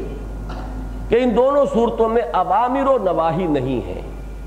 نہ کوئی اخلاقیات کی تلقین ہے، نہ کوئی احکام ہیں، بلکہ میں نے یہ عرض کیا تھا کہ اکثر صورتوں میں جہاں یہ چیزیں نہیں ہوتی، آخر میں عام طور پر حضور صلی اللہ علیہ وسلم کے ساتھ خصوصی التفات، آپ کو کچھ خصوصی ہدایات، اے نبی صبر کیجئے، جمے رہیے، ڈٹے رہیے، آپ ان کی باتوں سے ملول و غمگین نہ ہو، اس قسم کی باتیں جو اکثر و بیشتر جو صورتیں ہیں ان میں آتی ہیں اختتام پر، یہ چھوٹی صورتیں جو ہم نے پڑھی ہیں، اور میں نے پچھلی مرتبہ مثالیں بھی دی تھیں کہ سورہ قاف کے آخر میں بھی ہے، سورہ ذاریات کے آخر میں بھی ہے وہ انداز، لیکن میں نے یہ عرض کیا تھا کہ وہ مضمون ان صورتوں میں نہیں ہے، اس میں تھوڑی تصحیح کی ضرورت ہے کہ سورہ واقعہ میں حضور سے خطاب کر کے یہ حکم آیا ہے، قل، پہلا تو ایک صیغہ آیا تھا کہ اے نبی یہ تو کہہ رہے ہیں کہ کیسے ممکن ہے کہ جبکہ ہم مٹی ہو جائیں گے، ہماری ہڈیاں جو ہیں گل سڑ جائیں گی، تو کیا پھر ہم اٹھا لیے جائیں گے؟ اب آباؤنا الاولون قل ان الاولین والآخرین لمجموعون، یہ ایک صیغہ امر ہے۔ پھر یہ کہ دو مرتبہ یہ آیا ہے مبارکہ جو پچھلی مرتبہ بھی ہمارے درس کے اختتام پر آئی، آج بھی آئے گی، فسبح باسم ربک العظیم، تو تسبیح کیجئے اپنے رب کے نام کے ساتھ جو عظمت والا ہے۔ تو یہ گویا کہ ایک تصحیح کر لیجئے کہ اس میں وہ ہے، اگرچہ یہ بھی دوسری صورتوں کے مقابلے میں جب لائیں گے تو بہت خفی انداز ہے، بہت ہی مختصر انداز ہے۔ باقی سورہ رحمان میں 3 صیغے وہاں بھی آئے ہیں، یہ عدد جو ہے 3 کا یہ عجیب ایک ہے کہ دونوں میں مشترک ہے۔ ایک فعل امر آیا وہاں، فعل امر اقیم الوزن بالقسط، 2 نہیں آئے، ولا تخسر المیزان ولا تطغوا فی المیزان، اور اس کے بارے میں عرض کر چکا ہوں کہ اگرچہ عام طور پر خیال یہ ہے اور رہا ہے کہ یہ انسانوں سے خطاب ہو رہا ہے کہ میزان کے اندر کمی بیشی نہ کرو، تول جو ہے وہ صحیح رکھو، وزن جو ہے وہ صحیح کیا کرو، لیکن یہ کہ ایک گمان جو ان صورتوں کے تقابلی مطالعے سے اور جو اس علم فلکیات میں اب انسان نے ترقی کی ہے اس کے روح سے جدھر میرا ذہن منتقل ہوا ہے وہ یہ ہے کہ وہاں بھی مخاطب انسان نہیں ہے، بلکہ وہ وَالسَّمَاءَ رَفَعَهَا وَوَضَعَ الْمِيزَانَ أَلَّا تَطْغَوْا فِي الْمِيزَانِ، یہ اصل میں وہ کاسمولوجیکل بیلنس جو ہے جو اس کائنات کے اس نظام کو قائم کیے ہوئے ہیں کہ یہ بڑے بڑے کرے اور یہ ستارے اور یہ سیارے، یہ پلینٹس ہیں اور سٹارز ہیں، ان سب کو جو چیز تھامے ہوئے ہے وہ در حقیقت کشش باہمی کا ایک نظام ہے جس میں ایک توازن ہے۔ یہ حکم ہے گویا کہ ان سے خطاب ہو رہا ہے کہ اس توازن میں کوئی کمی بیشی نہ کی جائے، یہ جوں کا توں یہ توازن قائم رہے گا، ذرا سا بھی یہ توازن اگر بگڑ جائے تو پھر یہ کہ ہر شخص اندازہ کر سکتا ہے کہ پھر یہ کرے جس طرح ایک دوسرے کے ساتھ ٹکرائیں گے، اور وہی جب بھی اس کائنات کا خاتمہ ہوگا، آخری خاتمہ، تو یہی کوئی شکل جو ہے معلوم ہوتا ہے کہ وہ پیش آئے گی، جیسے کہ سورہ قیامہ میں ذکر بھی ہے جمع الشمس والقمر، سورج اور چاند یکجا کر دیے جائیں گے، دھنس جائے گا چاند جو ہے۔ تو اس طریقے سے خسف القمر کے معنی ایک تو یہ بھی ہے کہ جو چاند گہنا جاتا ہے، ایک معنی یہ بھی ہے کہ چاند جو ہے وہ سورج کے اندر دھنس جائے گا، ٹکرائے گا اور ٹکرا کر اس میں دھنس جائے گا۔ تو یہ کیفیت جو ہے کب ہوگی؟ جبکہ وہ باہمی ان کی کشش کے نظام کا جو توازن ہے وہ ڈسٹرب ہو جائے گا۔ تو یوں سمجھیے کہ یہ اتنا ڈیلیکیٹ نظام ہے کہ اگر ایک جگہ سے کوئی چیز بگڑتی ہے تو اس کا اثر جو ہے پوری جو یہ کاسموس ہے اس کے اندر جو نظم قائم ہے اس توازن باہمی کے ذریعے سے وہ درم برم ہو کر رہ جائے گا۔ بہرحال یہ چند باتیں تھیں جو میں چاہتا تھا کہ جو میں نے ابتداً بھی عرض کی تھی پھر دہرا دی ہے۔ اس سے یہ ہے کہ ایک ذرا مناسبت ان صورتوں کے مضامین کے ساتھ زیادہ رہے گی، باقی یہ کہ جو چند باتیں اس میں تصحیح کے قابل تھی وہ بھی میں نے عرض کر دیں۔ اب آئیے ہم چلتے ہیں آج کے درس پر۔ میں نے یہ پہلے بھی عرض کیا تھا، آج پھر دہرا دوں کہ سورۃ الرحمن کے شروع میں 4 آیات، الرحمن علم القرآن خلق الانسان علمہ البیان، اگرچہ اس میں سے صرف ایک آیت ہے جس میں قرآن کا لفظ آیا ہے، دوسری آیت الرحمن علم القرآن، لیکن میں نے جو اس کے بارے میں عرض کیا تھا تو اس کا حاصل یہ ہے کہ یہ چاروں آیات اصل میں جس نتیجے کی طرف انسان کو پہنچانا چاہتی ہیں وہ یہ ہے کہ انسان اس قرآن کی قدر کرے، اس کی عظمت کو پہچانے۔ یہ قرآن اللہ کی صفت رحمانیت کا سب سے بڑا مظہر ہے، اور اس کی قدر کس سے ہوگی کہ جو قوت بیان اللہ نے انسان کو عطا کی ہے، جو اس کی جملہ صلاحیتوں میں سے چوٹی کی صلاحیت ہے، ٹاپ موسٹ فیکلٹی جو انسان کو دی ہے، تمام مخلوقات میں نقطہ عروج جو ہے تخلیق کا وہ انسان، اور انسان کی جملہ صلاحیتوں میں جو اس کا نقطہ عروج ہے، کلائمیکس ہے، وہ اس کی قوت بیان۔ تو انسان اگر قدر کر سکے قرآن مجید کی تو پھر اس کا لازمی نتیجہ یہ ہوگا کہ وہ اپنی قوت بیان کو صرف کرے اس قرآن کے بیان میں، جیسا کہ حضور صلی اللہ علیہ وسلم نے فرمایا کہ خیرکم من تعلم القرآن وعلمہ۔ یہ اصل میں وہ نتیجہ ہے جو ان 3 جملوں سے نکلنا چاہیے۔ آیتیں 4 ہیں، جملے 3 ہیں، الرحمن علم القرآن جملہ 1 بنا، خلق الانسان دوسرا جملہ، علمہ البیان تیسرا جملہ۔ ان 3 جملوں سے جو نتیجہ نکلتا ہے کہ جو یہاں خفی رکھ دیا گیا، یہ بھی در حقیقت حکمت تعلیم اور تدریس جو ہے اور حکمت تربیت کے اندر یہ بھی ہوتا ہے کہ ایک طریقہ یہ بھی ہے کسی کی ذہنی صلاحیتوں کو اجاگر کرنے کے لیے، ابھارنے کے لیے، کہ ایک بات بتا کر پھر ذرا چھوڑ دیا جائے کہ اب اس کے نتیجے تک وہ خود پہنچے۔ جب ایک انسان کسی چیز کے نتیجے تک خود پہنچتا ہے تو اس کے ساتھ اس کا بڑا گہرا ربط قائم ہو جاتا ہے، اس کو یہ محسوس ہوتا ہے کہ یہ میرے اپنے ذہن کی دریافت ہے، اور جس چیز کے ساتھ اس طرح کا ایک تعلق قائم ہو جائے پھر اس سے اس کا رشتہ جو ہے وہ بہت مضبوط ہوتا ہے۔ تو وہاں گویا کہ فل ان دی بلینکس کو چھوڑ دیا گیا ہے قاری پر کہ اب اس کا نتیجہ کیا نکلتا ہے۔ الرحمن علم القرآن خلق الانسان علمہ البیان، نتیجہ نکالو۔ حضور صلی اللہ علیہ وسلم نے وہ نتیجہ نکال کر ہمارے سامنے رکھ دیا، خیرکم من تعلم القرآن وعلمہ۔ یہ انداز تو ہے سورہ رحمان کا۔ اب یہاں 8 آیات آ رہی ہیں جو کہ اب ہم پڑھیں گے۔ سورہ واقعہ کا یہ جو آخری رکوع ہے اس کے آغاز میں ان میں سے 2 قسموں پر مشتمل آیتیں ہیں، ایک قسم ہے اور ایک جملہ معترضہ کے طور پر اس قسم کی عظمت کو بیان کر رہی ہے۔ پھر قرآن مجید کی عظمت کا بیان ہے، اور جو چیز وہاں پر چھوڑ دی گئی تھی اس کو یہاں پر ایک منفی انداز میں، زجر اور ملامت کے انداز میں اس کو نمایاں کیا گیا ہے۔ مضمون وہی ہے، اسلوب بدل گیا۔ جیسے وہاں اللہ کی خلاقی کو ایک نیریٹو کی شکل میں لایا گیا، سادہ بیان کی صورت میں لایا گیا، یہاں سوالیہ انداز میں لایا گیا، اسی طریقے سے عظمت قرآن کا جو ایک نتیجہ عملی نکلنا چاہیے اس کو یہاں پر ایک اسلوب جو ہے زجر کا، تمہیں کیا ہو گیا ہے، تم اس کتاب کی ناقدری کر رہے ہو، تم اس کی قدر و قیمت سے واقف نہیں ہو۔ وہاں وہ قدر و قیمت بیان فرمائی اللہ کے، اس میں رحمان کے حوالے سے، الرحمن علم القرآن، یہ تو اللہ کی صفت رحمانیت کا مظہر اتم ہے، یہ سب سے بڑی رحمت ہے جو انسان پر ہوئی ہے اللہ کی، اور تم اس کی ناقدری کر رہے ہو۔ یہاں وہ سوالیہ انداز میں افبہذا الحدیث انتم مدہنون وتجعلون رزقکم انکم تکذبون، یہ ملامت کا انداز ہے۔ تو میں نے پھر وہ بات واضح کرنے کی کوشش کی کہ مضمون ایک ہی ہے، صرف اسلوب بدل رہا ہے۔ ایک پھول کا مضمون ہو تو 100 رنگ سے باندھو۔ فلا اقسم بمواقع النجوم، تو نہیں میں قسم کھاتا ہوں ستاروں کے گرنے یا پڑنے یا ڈوبنے کی جگہوں کی۔ یہ ابھی میں وضاحت کروں گا۔ پہلی بات جو سامنے آئی، بلکہ یہ ان 8 آیات کا ترجمہ پہلے کر لیجئے۔ فلا اقسم بمواقع النجوم، تو نہیں میں قسم کھاتا ہوں ان مقامات کی جہاں ستارے پڑتے ہیں یا ڈوبتے ہیں یا گرتے ہیں۔ وَإِنَّهُ لَقَسَمٌ لَوْ تَعْلَمُونَ عَظِيمٌ، اور اگر تم سمجھ سکو اور جان سکو تو یہ بہت بڑی قسم ہے جو ہم کھا رہے ہیں۔ یہ گویا کہ اللہ تعالیٰ اس مضمون کو اور موقت کر رہا ہے، اور اس میں اشارہ بھی مل رہا ہے کہ یہ تم اس کی اصل عظمت کو سمجھنے سے فی الحال قاصر ہو۔ لو تعلمون، اگر تم سمجھ سکو تو یہ قسم بہت بڑی قسم ہے۔ وَإِنَّهُ لَقَسَمٌ لَوْ تَعْلَمُونَ عَظِيمٌ۔ اس کے بعد فرمایا یہ مقسم علیہ ہے جس پر قسم کھائی گئی، وہ کیا ہے؟ إِنَّهُ لَقُرْآنٌ كَرِيمٌ، یقیناً یہ قرآن ہے بہت باعزت، بہت منزلت والا، بہت اونچی شان والا۔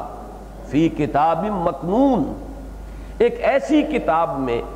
کہ جو چھپی ہوئی ہے، مخفی ہے، محفوظ ہے، جسے بہت حفاظت سے رکھا گیا ہے۔ لا یمسہ الا المطہرون، اسے نہیں چھوتے یا نہیں چھو سکتے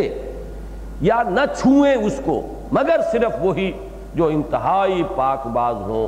جن کی باطنی طہارت جو ہے وہ اپنے اعلیٰ درجے تک پہنچ چکی ہو۔ تنزیل من رب العالمین، اور یہ نازل ہوئی ہے، نازل کی گئی ہے، اس کا نزول ہے اس ہستی کی طرف سے جو تمام جہانوں کی مالک ہے، تمام جہانوں کی پروردگار ہے۔ افبہذا الحدیث انتم مدہنون، تو ذرا غور تو کرو، یہ ہے وہ سوالیہ انداز، ملامت کا انداز، کہ کیا اس کلام کی تم ناقدری کر رہے ہو، اس کے بارے میں سہل انگاری کا رویہ اختیار کر رہے ہو، اس سے تم نے بے اعتنائی برتی ہے، اس سے روگردانی کر رہے ہو۔ سوچو تو صحیح، کتنی بڑی دولت کو تم نے ٹھکرایا، کتنی بڑی دولت کی تم نے ناقدری کی۔ وَتَجْعَلُونَ رِزْقَكُمْ أَنَّكُمْ تُكَذِّبُونَ، اور تم نے اپنا نصیب یہ بنایا، یہ ٹھہرایا کہ تم تکذیب کر رہے ہو، جھٹلا رہے ہو۔ یہ 8 آیتیں ہوئیں۔ ایک تو میں بار بار یہ لفظ اس لیے کہہ رہا ہوں کہ وہاں کی 4 آیتوں کے مقابلے میں یہاں کی یہ 8 آیات ہیں، ان حوالے سے ذہن میں یہ چیزیں رہیں گی۔ اب یہاں پہلی بات تو یہ کہ فلا، اس میں لا اقسم، اگر اس کو ایک لفظ مانا جائے اور اس کو متصل مانا جائے لا کو، تو اس کا ترجمہ ہوگا میں قسم نہیں کھاتا، لیکن یہاں پر اس کو منفصل مانا جائے گا فلا اقسم۔ اب عربی زبان میں چونکہ پنکچویشن نہیں ہے، اور آپ کو معلوم ہے کہ پنکچویشن سے زمین و آسمان کا فرق واقع ہوتا ہے۔ وہ عام جو سمجھانے کے لیے مثال دی جاتی ہے، عام یعنی اسکولوں میں بھی طالب علموں کو، روکو مت جانے دو، اگر آپ روکو کے بعد وقفہ کریں گے روکو مت جانے دو تو مفہوم کچھ اور ہے، اور روکو مت جانے دو تو اب اس کا مفہوم بالکل برعکس ہو گیا۔ اور یہ فرق صرف وقفے کا ہے کہ کہاں آپ نے وقفہ کیا، کہاں رکاوٹ جو ہے آپ نے ذرا زیادہ اس کے اندر جو ہے وقفہ ڈالا ہے، اس سے زمین و آسمان کا بلکہ برعکس نتیجہ نکل آیا ہے۔ تو یہی معاملہ ہے، عربی زبان میں پنکچویشن نہیں ہے، لیکن سیاق و سباق بتاتا ہے کہ یہاں پہ در حقیقت مراد کیا ہے لا زائد نہیں ہے۔ بعض حضرات نے یہ رائے اختیار کی ہے، یہ تو سب کے نزدیک ہے کہ یہاں معنی یہ نہیں ہے کہ میں قسم نہیں کھاتا، بلکہ اس کا مفہوم یہی ہے کہ میں قسم کھاتا ہوں، لیکن پھر اب کیا کریں، لا آ گیا تو لا کو بعض حضرات نے قرار دیا کہ یہ زائد ہے، اس کا کوئی ترجمہ نہیں ہوگا، لیکن یہ کہ جو آپ کے سامنے وضاحت آ گئی ہے اس کے بعد معلوم ہوگا کہ نہیں، یہ زائد نہیں ہے۔ انگریزی میں آپ نے کہیں دیکھا ہوگا نے، آئی سویئر بائی، اب یہ نے کے بعد کوما ہو جائے گا، تو اب معلوم ہوا کہ یہ نے جو ہے یہ در حقیقت مخاطبین کے کسی خیال کی نفی کے لیے ہے۔ تمہارا کچھ اور خیال ہے، ایسا نہیں ہے، تم شک کر رہے ہو، ہرگز کوئی شک کی بات نہیں ہے، تمہارے دلوں میں وسوسے، قطعاً کوئی حقیقت نہیں ہے، میں قسم کھاتا ہوں۔ اور یہ قرآن مجید میں بہت مرتبہ آیا ہے، سورہ قیامہ ہمارے منتخب نصاب میں ہے، اس کی پہلی آیت ہے لا اقسم بیوم القیامہ ولا اقسم بالنفس اللوامہ۔ پوری صورت بتا رہی ہے کہ جو لوگ منکرین آخرت تھے، منکرین بعث بعد الموت تھے، ان کی نفی در حقیقت مطلوب ہے، تو شروع ہی میں نہیں، تمہارا خیال بڑا غلط ہے، میں قسم کھاتا ہوں قیامت کے دن کی، قیامت تو اتنا شدنی واقعہ ہے، اتنی یقینی حقیقت ہے کہ میں اس کی قسم کھا رہا ہوں۔ اس طرح فلا لا اقسم بہذا البلد، اسی طرح فلا اقسم برب المشارق والمغارب، جب صورتوں کے شروع میں آیا ہے تو فا نہیں ہے، لا اقسم بیوم القیامہ، لا اقسم بہذا البلد، لیکن درمیان میں آئے گا تو فا کے ساتھ آئے گا، تو یہ گویا کہ اس سابقہ مضمون کے ساتھ اس کا ایک تعلق جڑ گیا اس سے۔ فا جو ہے یہ بھی کلمہ عطف ہے، فلا اقسم بمواقع النجوم، تو نہیں، اب اس کا رب کہاں سے قائم ہوا؟ وہ جو اصحاب الشمال کے ذکر میں آیا تھا،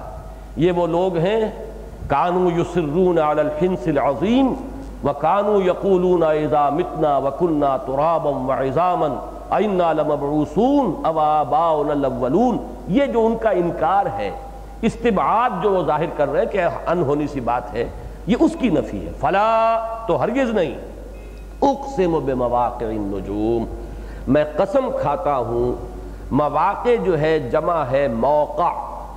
موقع جو ہے اس میں ظرف ہے، واقع ہونے کی جگہ،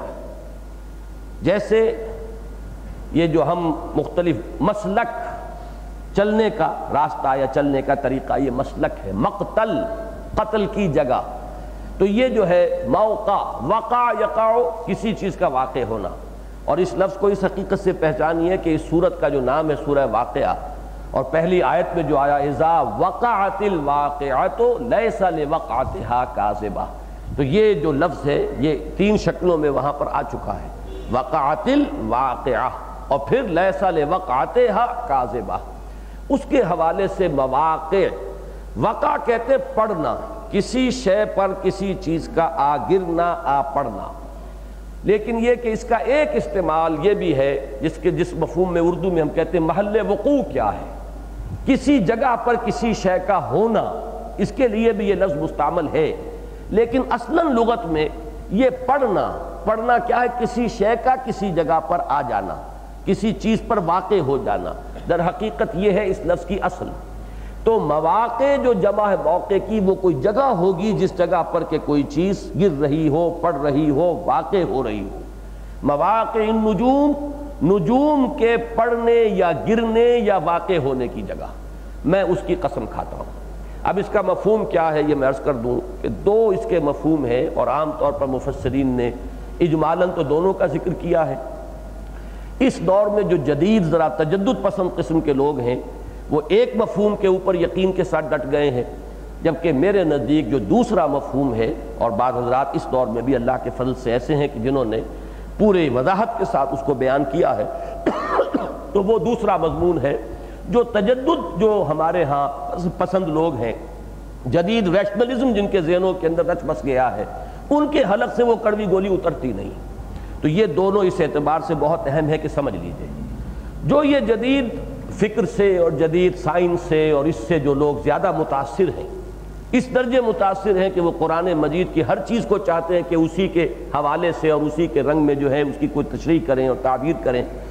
ان لوگوں کی تو رجحان یہ ہے کہ اس سے مراد ہیں ستاروں کے مدار۔ محل وقوع کا لفظ بھی ایک شخص نے استعمال کر دیا اس سلسلے میں، حالانکہ اس مفہوم میں عربی زبان میں اس لفظ کا استعمال جو ہے وہ نہیں ہے۔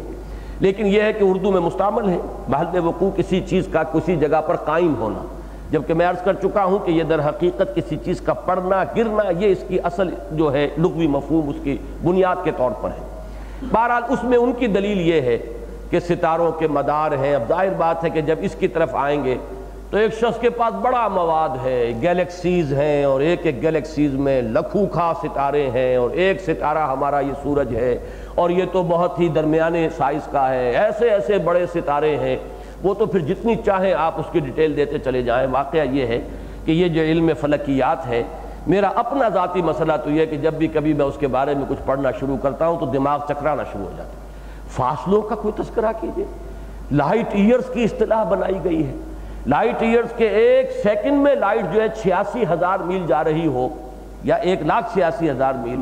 اور اب وہ ایک سال میں جتنے جائے گی اس کا فاصلہ جو ہے 1 لائٹ ایئر، اور اب جو ستاروں کے درمیان فاصلے گننے شروع کرتے ہیں تو اتنے ملینز لائٹ آف ایئرز، اتنے بلین، اور تو اس سے واقعہ یہ کہ انسان کا ذہن چکراتا ہے۔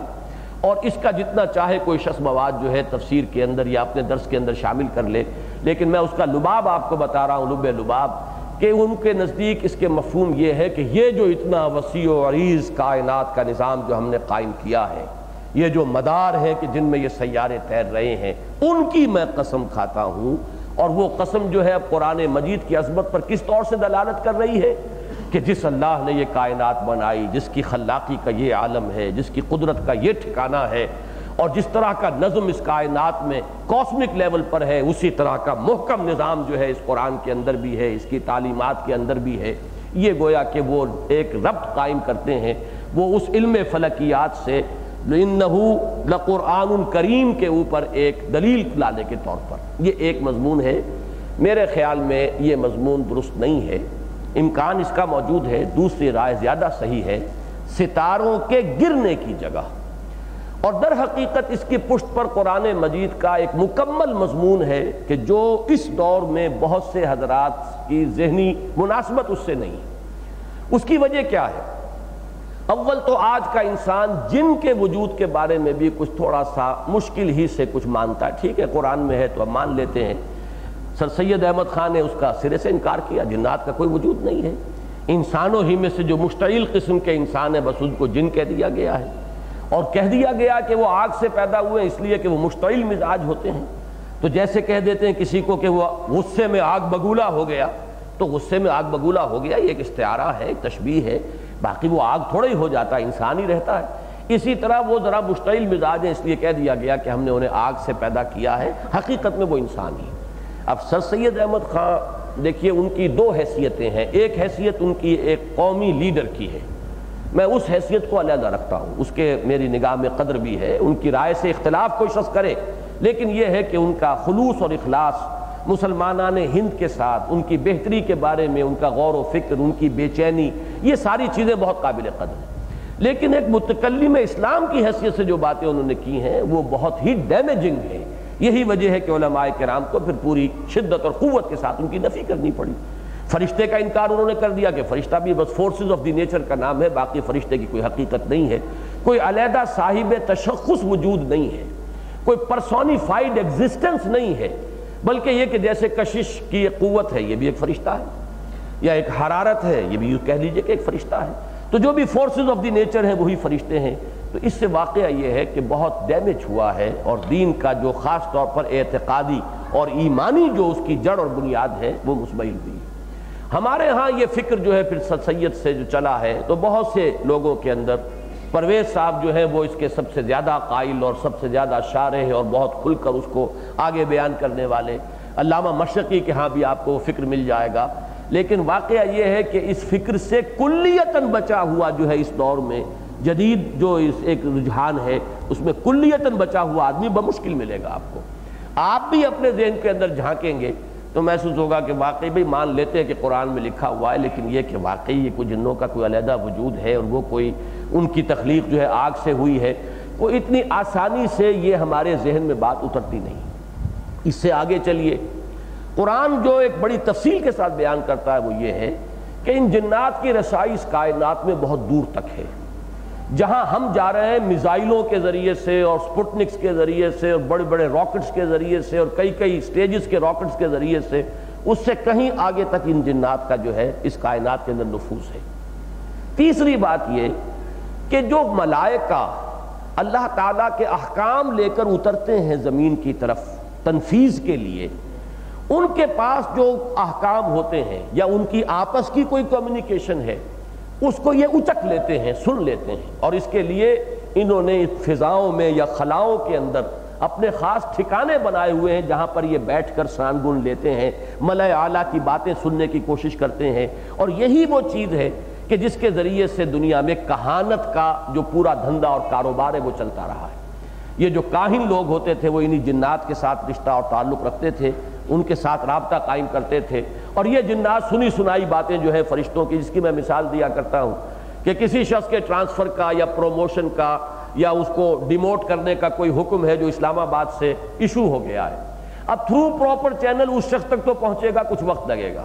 وہاں جس شخص نے اس کو ٹائپ کیا ہے اس نے فون کے اوپر بتا دیا کہ تمہارا تو یہ آرڈر جو ہے یہ پاس ہو چکا اور یہ ایشو ہو گیا، تو ابھی اس کو پہنچنے میں وقت لگے گا، لیکن اس شخص کو پہلے سے معلوم ہے کہ یہ ہو گیا ہے۔ بالکل ایسے ہی بات ہے کہ ملائے اعلیٰ میں جو فیصلے ہوتے ہیں، اللہ تعالیٰ کی جو تدبیر ہے، جو فیصلہ ہوتا ہے، پھر وہ درجہ بدرجہ فرشتوں کو وہ دیے جاتے ہیں احکام، وہ ان کو لے کر اترتے ہیں، تدبیر کرتے ہیں اس کائنات کے۔ وہ گویا کہ جو سول سروس ہے، کائنات کی سول سروس، آفاقی سول سروس، اس کے وہ ورکرز ہیں۔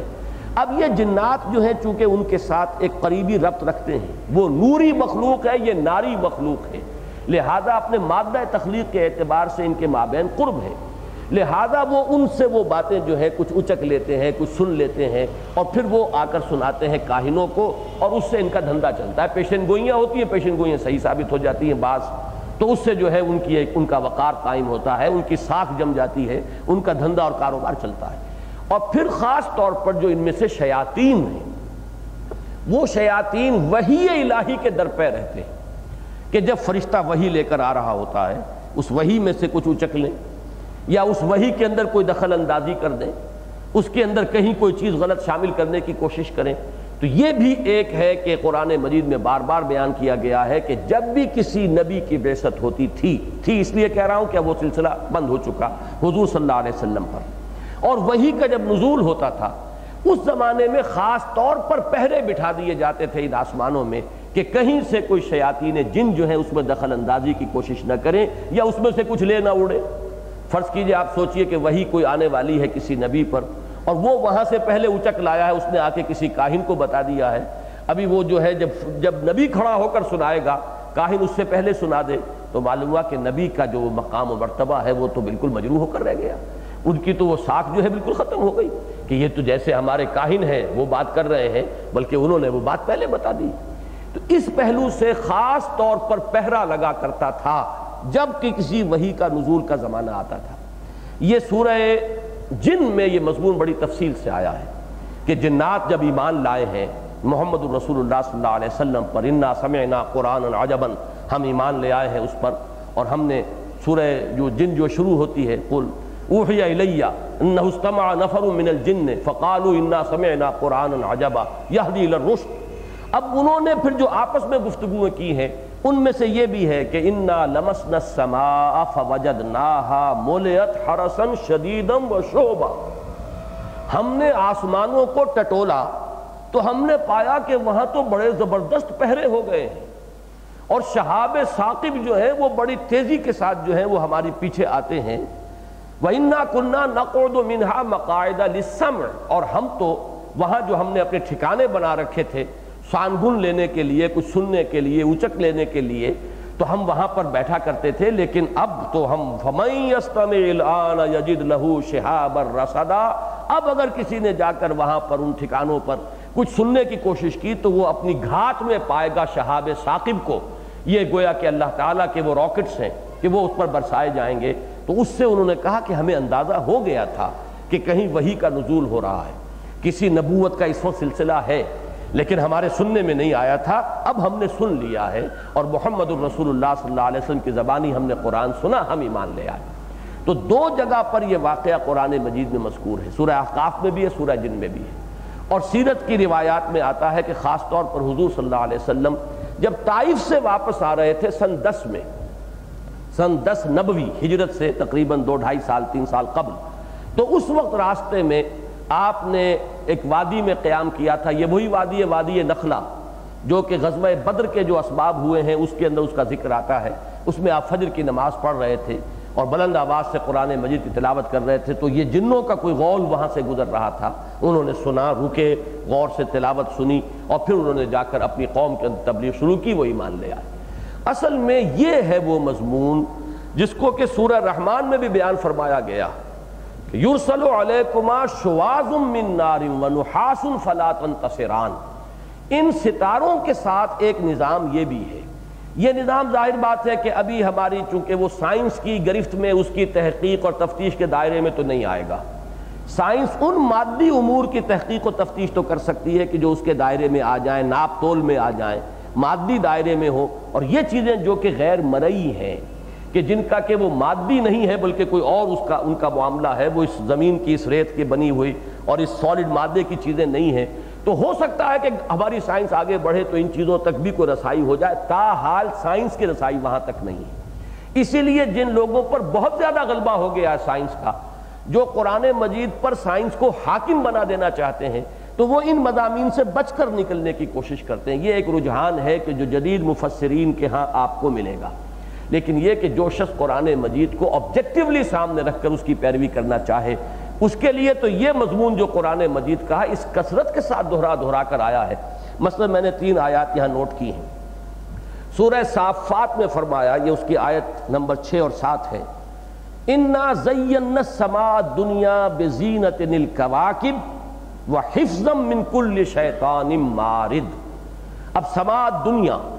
یہ مرکب توصیفی ہے. کوئی بلندی ہے اور وہ آسمان جس کو کہ تعبیر کیا جا رہا ہے جو دنیا سے قریب تر ہے. یہ مرکب اضافی اسمانی میں نہیں ہے دنیا کا آسمان. السماء الدنیا یہ در حقیقت مرکب توصیفی ہے، قریب ترین آسمان، کیونکہ دنیا جو ہے ادنا کا مؤنث ہے، ادنا قریب ترین جو شے ہو، اور دنیا اس کا مؤنث ہے. تو جو آسمان قریب ترین ہے اس دنیا کے، اس ہماری زمین کے، اس ارتھ کے، فرمایا اللہ تعالیٰ نے کہ ہم نے اسے بڑا مزین کر دیا ہے. کس چیز سے؟ زینت الکواکب. یہ جو ستارے ہیں قمقمے ہم نے روشن کر دیے ہیں، یہ جو چمک رہے ہیں. وہ جو بچپن میں بالکل شروع میں کسی نے نظم پڑھی ہوگی، twinkle twinkle little star how I wonder what you are. تو یہ تو پہلی چیز ہے جو بچہ بھی دیکھتا ہے، اس کی طرف نگاہ انسان کی جاتی ہے کہ کس طرح یہ شامیانہ جو ہے اللہ نے مزین کر دیا ہے. لیکن اب اگلی آیت میں فرمایا یہ صرف زینت ہی زینت نہیں ہے، وَحِفْظًا مِّن كُلِّ شَيْطَانٍ مَارِدٍ. ہر سرکش شیطان سے حفاظت کے لیے بھی ہم نے بندوبست کیا ہے. یہی ہے در حقیقت جو دے مارے جاتے ہیں، یہی شہاب ثاقب کی شکل اختیار کرتے ہیں. یہ گویا کہ جیسے ابھی آپ نے خبر سنی تھی کہ میزائلز جو ہیں لگا دیے گئے تھے پشاور کے لیے، وہ اللہ تعالیٰ نے بر وقت جو ہے نشاندہی کروا دی اور وہ پشاور شہر جو ہے تباہی سے بچ گیا. تو گویا کہ یہ میزائلز ہیں جو لگے ہوئے ہیں کہ اگر شیاطین یہاں تک پہنچ کر کوئی شان گن لینے کی کوشش کریں اور کچھ اچکنے کی کوشش کریں، الا من خطف الخطفۃ فاتبعہ شہاب ثاقب. اگر کوئی اچک بھی لیتا ہے تو پھر فوراً اللہ تعالیٰ کی طرف سے وہ راکٹ جو ہے اس پر چھوڑ دیا جاتا ہے اور اس کو تباہ و برباد کر دیا جاتا ہے. تو قرآن مجید میں سورہ صافات میں یہ مضمون آیا، اِنَّا زَيَّنَّا السَّمَاءَ الدُّنْيَا بِزِينَةٍ الْكَوَاكِبِ وَحِفْظًا مِّن كُلِّ شَيْطَانٍ مَارِدٍ. اسی طریقے سے سورہ حامیم السجدہ میں آیت آئی ہے، آیت نمبر 12 ہے، وَزَيَّنَّا السَّمَاءَ الدُّنْيَا بِمَصَابِيحَ وَحِفْظًا. وہاں کواکب کہا تھا، یہاں مصابیح کا، چراغ روشن کر دیے ہیں ہم نے. السماء دنیا جو ہے اس کے اندر یہ چراغ ہم نے جلا دیے ہیں. اور حفظا یہ صرف روشنی کے لیے نہیں ہے، راتوں کو یقیناً تمہیں اس سے روشنی بھی ملتی ہے، تم راستے بھی دیکھتے ہو، چلتے ہو، لیکن یہ حفظا حفاظت کا سامان بھی ہے جو اللہ نے کیا ہے. اور سورہ جو 29ویں پارے کی پہلی سورت ہے سورہ ملک، وہاں یہ مضمون آیا، وَلَقَدْ زَيَّنَّا السَّمَاءَ الدُّنْيَا بِمَصَابِيحَ وَجَعَلْنَاهَا رُجُومًا لِلشَّيَاطِينِ. یہ رجم کرنے کا سامان ہے. یہ نجم جو ہے، جو نجوم ہے، یہ اصل میں ان شیاطین جن کے رجم کے لیے، جیسے کہ پتھر جمع کر لیے گئے ہوں کسی کو مارنے کے لیے، سنسار کرنے کے لیے، در حقیقت ہم نے یہ وہ سامان ہے کہ جو آسمانوں کے اندر رکھ دیا ہے. جیسا کہ میں نے عرض کیا، ابھی ہماری سائنس بہرحال وہاں تک نہیں پہنچی، اگرچہ مجھے ایک گمان ہوا تھا کہ ہو سکتا ہے کہ یہ جو ایک شٹل تباہ ہوئی تھی اس کا جو اب کچھ پتہ نہیں چل سکا کہ سبب کیا بنا ہے، اور جس طرح وہ نسیم منسیہ ہوئی ہے کوئی پتہ نہیں ہے کہ وہ بھی کسی اس حد کی طرف جا رہی ہو جس حد سے آگے بڑھنے کا کہ اس کائنات کے اندر مخلوقات کے لیے اللہ تعالیٰ کی طرف سے اجازت کا معاملہ نہ ہو، لیکن یہ گمان کے درجے کی بات ہے۔ باقی یہ کہ یہ کوئی ثابت شدہ بات ابھی نہیں کہی جا سکتی، اس لیے کہ سائنس ابھی تک وہاں نہیں پہنچی۔ ابھی چاہے وہ ہمارے سر کو چکر آتے ہیں جب علم فلکیات کی بنیادی باتیں بھی ہم پڑھتے ہیں تو، لیکن اس کے باوجود ہر شخص جانتا ہے کہ ہمارا علم اس کائنات کے بارے میں ابھی بالکل نہ ہونے کے برابر ہے۔ ہم یہ جو نظام شمسی ہے بس اس کو کچھ جانتے ہیں، اور یہ تو گویا کہ اس پوری وسیع اور اس کائنات کی وسعتوں کے اندر ایک نقطے سے زیادہ اس کی حیثیت نہیں ہے، تو اب اس کے بارے میں ہمارا علم جو ہے ابھی اس سطح تک نہیں پہنچا ہے کہ ہم کوئی حکم لگا سکیں۔ ایسے معاملات میں ہمیں انتظار کرنا ہے، اور ان میں ہمیں قرآن مجید پر یقین اور ایمان رکھتے ہوئے جو بھی اس میں ہمارے سلف کی جو تعبیرات ہیں اور قرآن مجید کے دوسرے مقامات سے جو تشریحات ملتی ہیں ہمیں اسی پر قائم رہنا ہے۔ تو فرمایا فلا اقسم بمواقع النجوم، اب اس کا رب تلاش کیجئے، چونکہ قرآن مجید کی حفاظت کا یہاں مضمون آ رہا ہے، لا یمسہ الا المطہرون، اسے چھو ہی نہیں سکتے، اس کے قریب نہیں پھٹک سکتے۔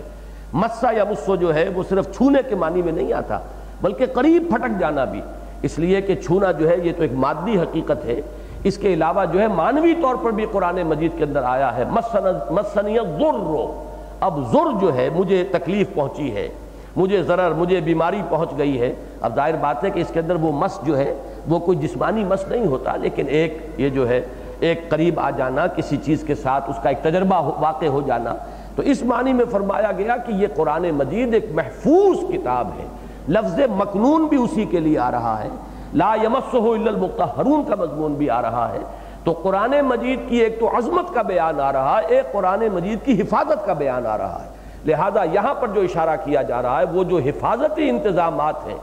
قرآن مجید کے لیے جو کیے گئے ہیں کہ نزول وحی کے وقت آسمانوں پر پہرے سخت کر دیے گئے، اور اگر کوئی شیاطین وہ اگر کوئی کوشش کرتے ہیں سانگن لینے کی تو وہ جو جن کے اوپر جو ستارے ٹوٹ کر گرتے ہیں شہاب ثاقب کی شکل میں، ہم اس کی قسم کھا رہے ہیں۔ وَإِنَّهُ لَقَسَمٌ لَوْ تَعْلَمُونَ عَظِيمٌ، لیکن چونکہ ابھی تمہیں ان کا علم نہیں ہے، یہ تمہارے دائرہ علم سے بھی باہر ہے، لہذا اگر تم سمجھ سکو تو یہ بہت بڑی قسم ہے جو ہم کھا رہے ہیں۔ ہم جس چیز کا حوالہ دے رہے ہیں حفاظت قرآن کی ضمن میں وہ کوئی معمولی بات نہیں ہے۔ فلا اقسم بمواقع النجوم وانه لقسم لو تعلمون عظیم، اب مقسم بھی آیا، انه لقرآن کریم، یہ تو ہے قرآن مجید کی عظمت کا بیان، یقیناً یہ قرآن ہے بہت عزت والا۔ کریم کے لفظ کا مفہوم جو ہے عام طور پر اگر کسی انسان کے لیے، کسی صاحب شعور، کسی مخلوق کے لیے یہ لفظ استعمال ہوتا ہے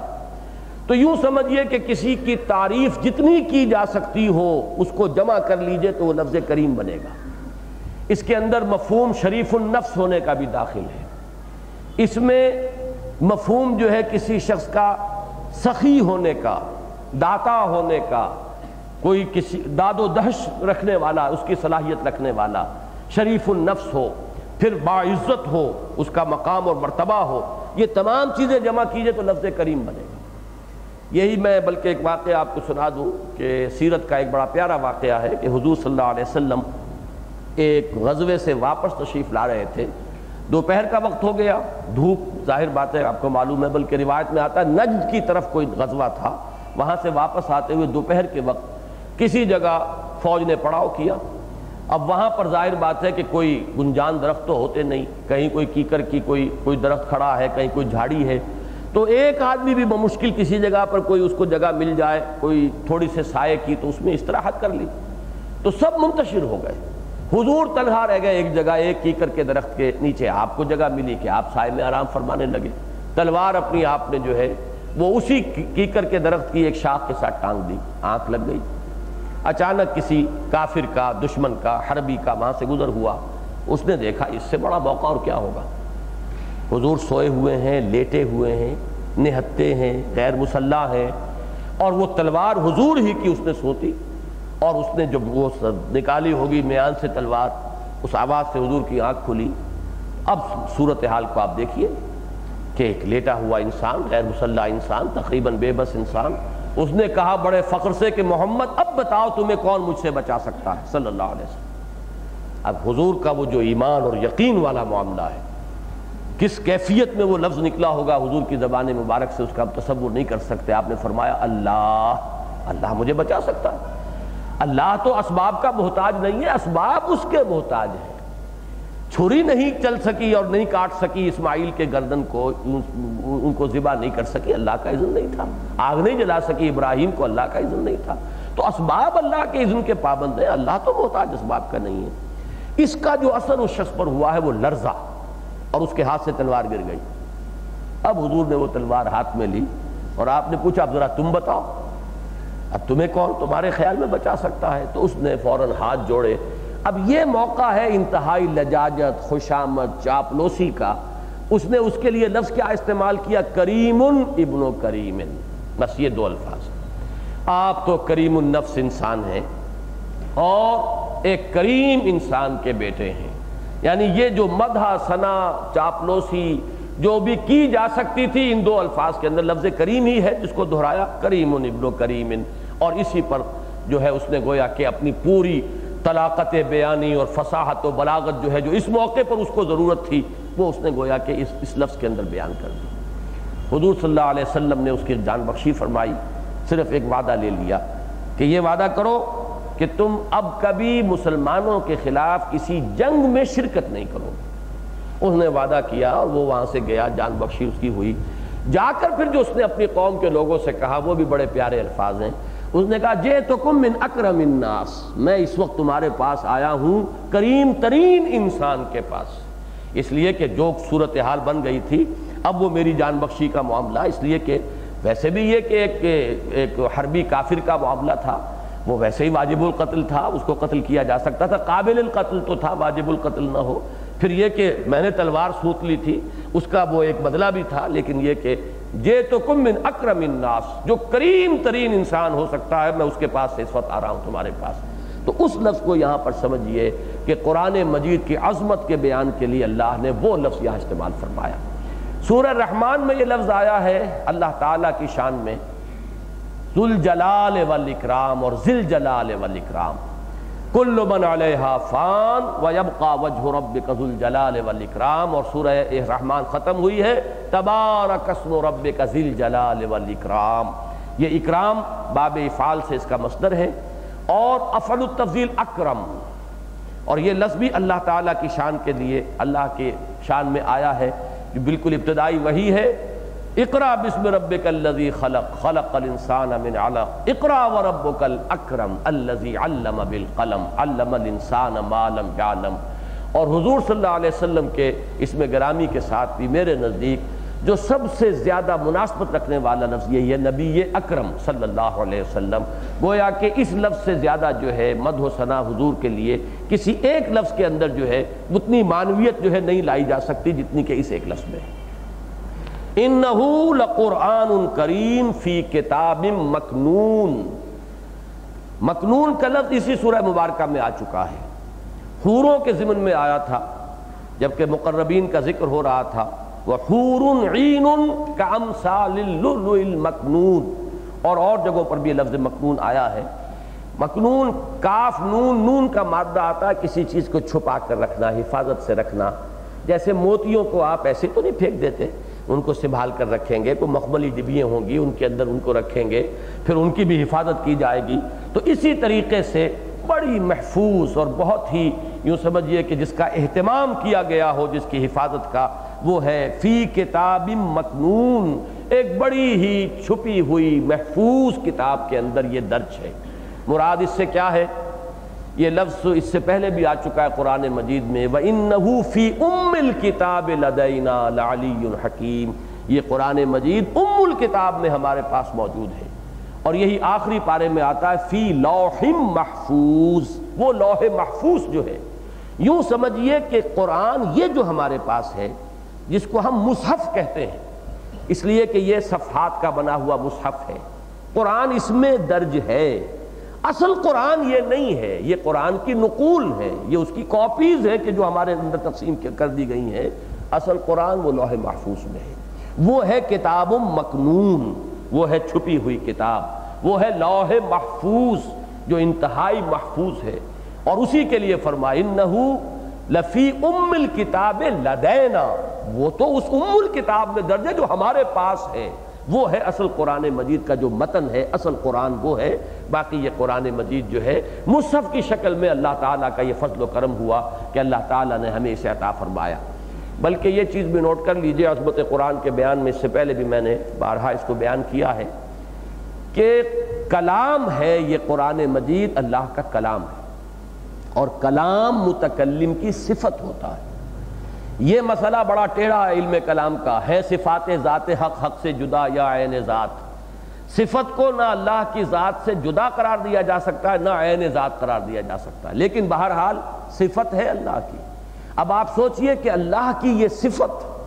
یہ اس طریقے سے ہمارے سامنے جو ہے موجود ہے، یہ الفاظ صوتی آہنگ کی شکل اختیار کر کے اور اس طریقے سے لکھی ہوئی شکل میں ہمارے سامنے موجود ہے، تو اللہ تعالیٰ سے اگر کسی کو کوئی تعلق ہے، کوئی انس ہے، کوئی محبت ہے، کوئی اللہ تعالیٰ کے ساتھ اس کا کوئی رابطہ ہے، تو گویا کہ اب اس کے لیے سب سے زیادہ قابل قدر شے یہ ہوگی۔ یہی وجہ ہے کہ علامہ اقبال نے وہ اس کے لیے لفظ استعمال کیا ہے کہ فاش گویم آنچ در دل مضمر است این کتابیں نیست چیزیں دیگر است۔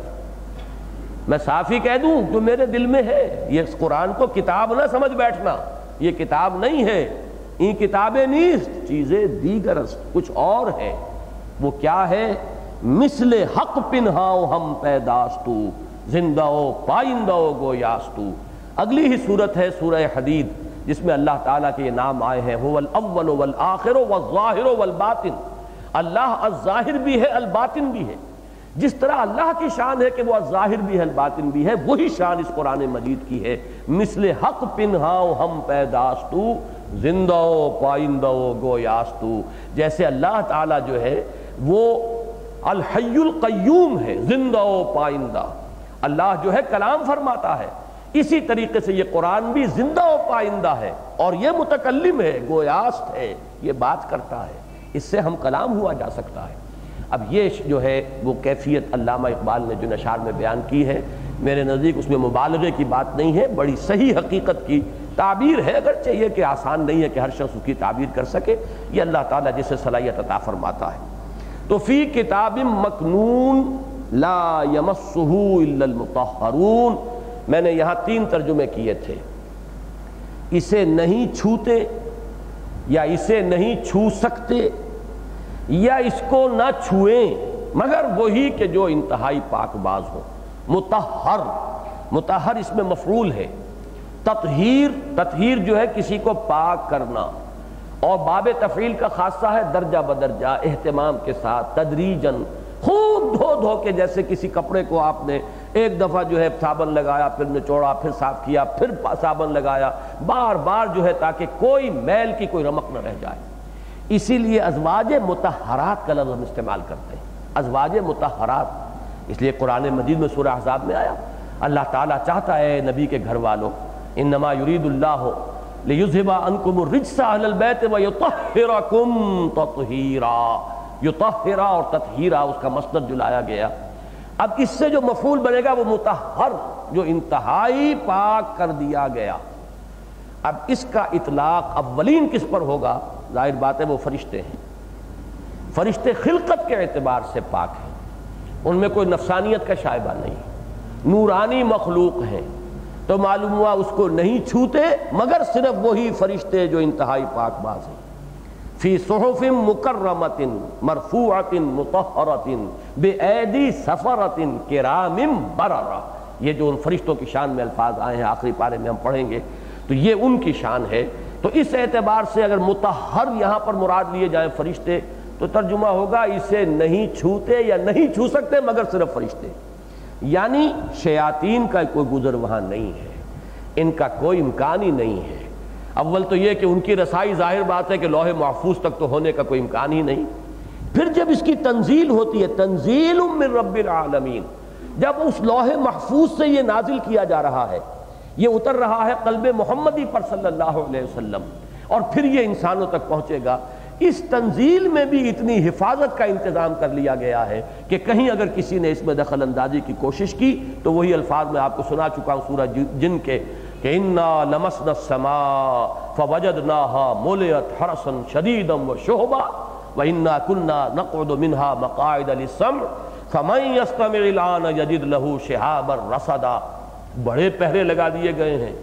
جہاں ہم بیٹھا کرتے تھے گھات میں کچھ سانگن لینے کے لیے، کچھ اچک لینے کے لیے، اب اگر کسی نے وہاں کا رخ کیا تو وہ اپنی گھات میں بالکل تیار پائے گا کہ کوئی راکٹ لگا ہوا ہے، کوئی شہاب ثاقب ہے جو اس کا پیچھا کرے گا اور اسے نہیں چھوڑے گا۔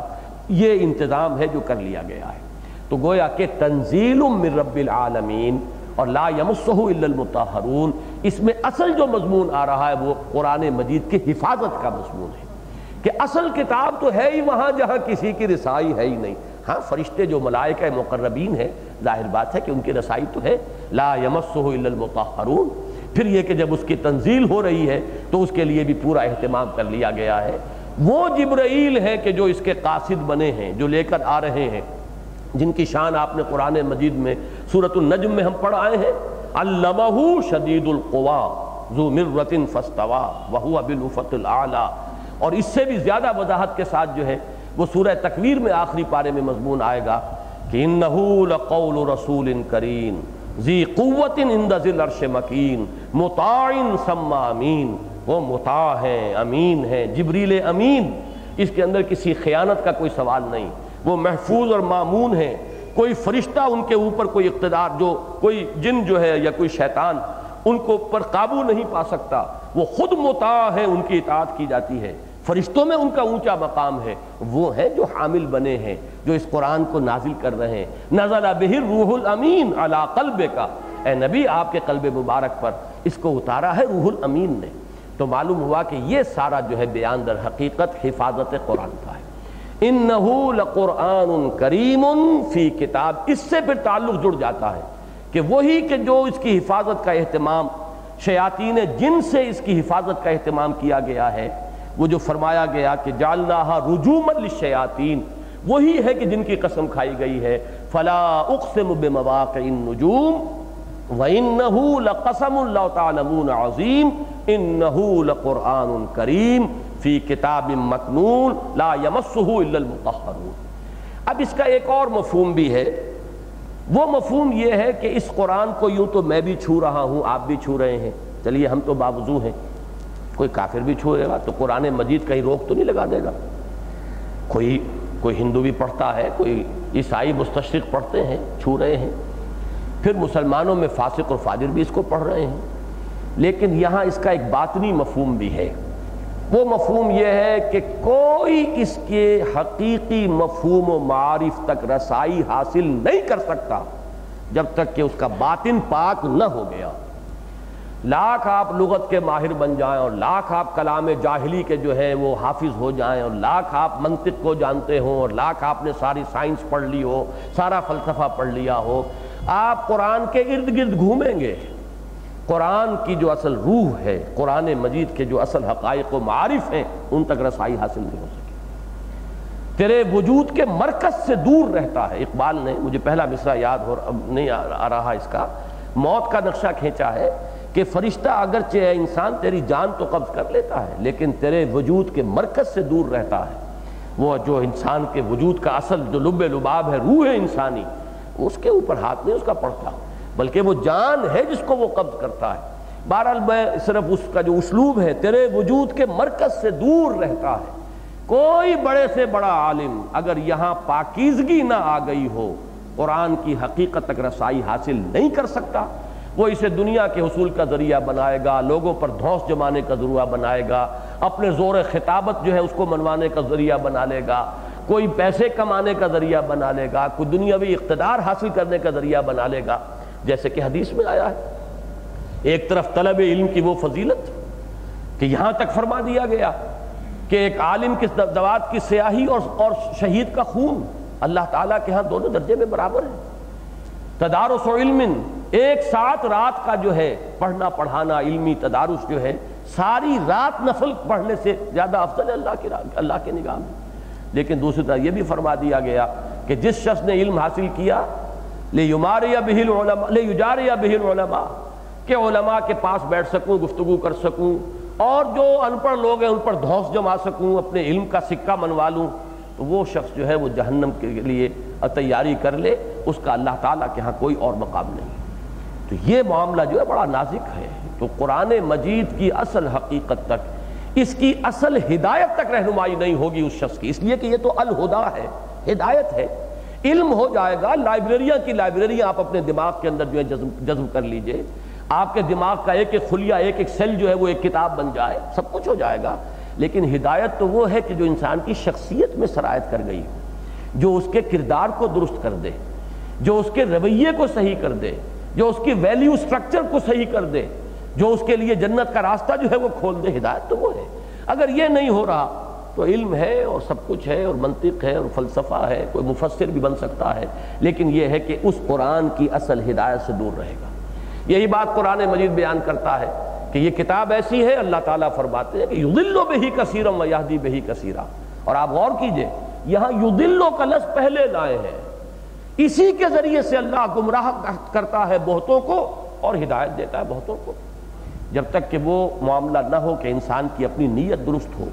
صحیح ارادے کے ساتھ اس قرآن کو پڑھ رہا ہو، اپروچ صحیح کی ہو اس نے اپنے حسن نیت کے ساتھ، اگر یہ نہیں ہے تو عالم بن جائے گا قرآن کا، لیکن وہ اس سے دور رہے گا، اسے مس نہیں کر پائے گا، اس کی حقیقت تک نہیں پہنچ پائے گا۔ یہ دوسرا مفہوم ہے اس آیت کا، لا یمسہ الا المطہرون۔ اور اس کے لیے میں چاہتا ہوں کہ آپ حضرات ایک بات اور ذہن میں تازہ کر لیں۔ حضور کے جو بنیادی طریقہ کار جو حضور کا ہے، جس پر میں نے ایک مضمون بھی لکھا ہے، میری کتاب میں شامل ہے، بعثت نبوی کا مقصد اور آپ کا طریقہ کار، تو اس میں وہ 4 اصطلاحات آئی ہیں 4 جگہ پر، یتلو علیہم آیاتہ ویزکیہم ویعلمہم الکتاب والحکمہ، یہ 4 اصطلاحات۔ لیکن ایک عجیب ترتیب ہے جس پر بہت کم لوگوں نے توجہ دی ہے، کہ ایک جگہ تو وہ الفاظ آئے ہیں حضرت ابراہیم حضرت اسماعیل کی دعا میں، 3 جگہ آئے ہیں اللہ کی طرف سے۔ ایک جگہ تو اللہ تعالیٰ نے ان کی دعا نقل کر دی نا، جہاں پر سورہ بقرہ کا 15واں رکوع ہے، یعنی پہلے پارے کا لاسٹ بٹ 1 رکوع ہے، وہ دعا مانگ رہے ہیں، ربنا وابعث فیہم رسولا منہم یتلو علیہم آیاتک ویعلمہم الکتاب والحکمۃ ویزکیہم۔ وہاں تزکیے کو آخر میں لائے ہیں حضرت ابراہیم حضرت اسماعیل کی دعا میں۔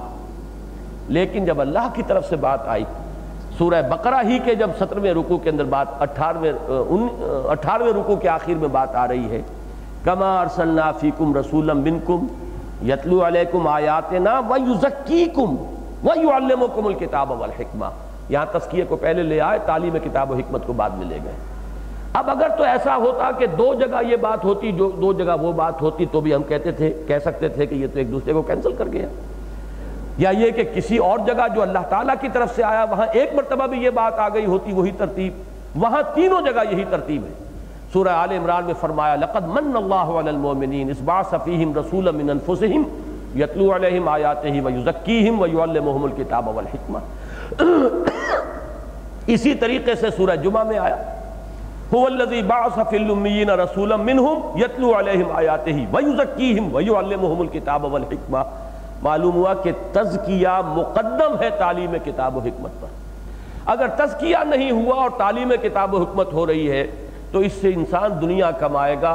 دھوس جمائے گا، لوگوں میں اپنے علم کا جو ہے وہ شہرت چاہے گا، کہا جائے کہ عالم بہت بڑا عالم ہے، یہ اس کا مطلوب یہ ہوگا، آخرت میں اس کے حصے میں کچھ نہیں آئے گا، جب تک کہ در حقیقت اس کی سوچ کا، اس کی نیت کا، اس کے ارادوں کا تزکیہ نہ ہو گیا۔ اور وہ تزکیہ جو ہے کس سے ہوتا ہے؟ تلاوت آیات سے، اسی قرآن کے ذریعے سے، یتلو علیہم آیاتہ۔ اگر ان تلاوت آیات کے ذریعے سے انسان کے ذہن میں ایمان کا بیج پڑ گیا ہے، ایمان بالآخرہ، اس کی اپنی پوری حقیقت جو ہے اس میں اجاگر ہو گئی ہے، اب نیت درست ہو جائے گی۔ اب جب پڑھے گا تو اب اس کا تعلیم کتاب و حکمت جو ہے اس کا صحیح محل اور مقام ہو جائے گا۔ ورنہ کتنے بڑے بڑے مستشرقین ہیں، اتنی اونچی اونچی کتابیں لکھ دی ہیں، اتنے بڑے بڑے مضامین کے انڈیکس تیار کر دیے ہیں کہ مسلمان جو ہیں اس دور کے جو ہمارے علماء ہیں وہ تو واقعہ یہ ہے کہ ان کے آس پاس بھی آنے کے قابل نہیں،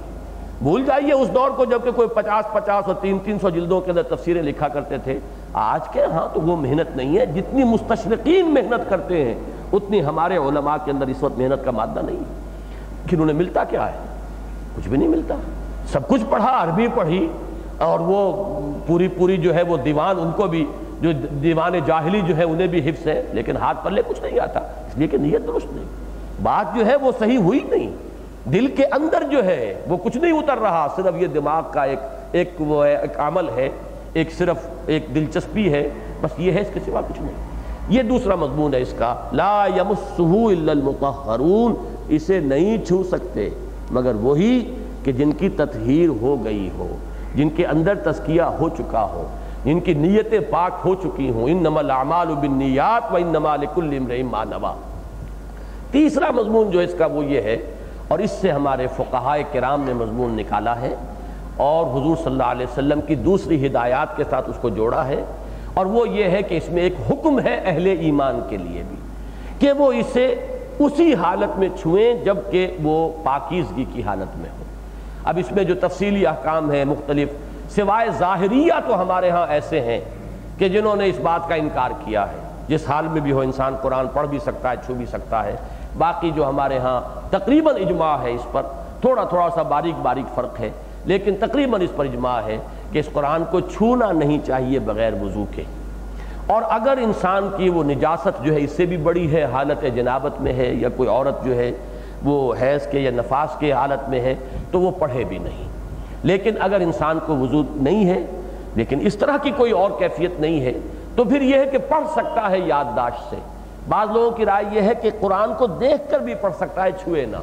اب اس میں تفصیل میں بہت سے مختلف مسلک ہو جائیں گے. اس میں مولانا مودودی صاحب نے تفہیم القرآن میں بڑا اس کا لمبا چوڑا خلاصہ 3-4 صفحات کے اندر پھیلا ہوا ہے، فلاں کی یہ رائے ہے، فلاں کی یہ رائے ہے، تو وہ تو آپ وہاں سے مطالعہ کر لیں. لیکن میرے نزدیک وہ مضمون بھی اس میں ہے. بعض حضرات نے اس کا مذاق اڑایا ہے اس دور میں، وہ میرے نزدیک اچھی جسارت نہیں ہے. یہ فقہا اور ہمارے جو ائمہ ہیں دین کے اور اسلاف ہیں،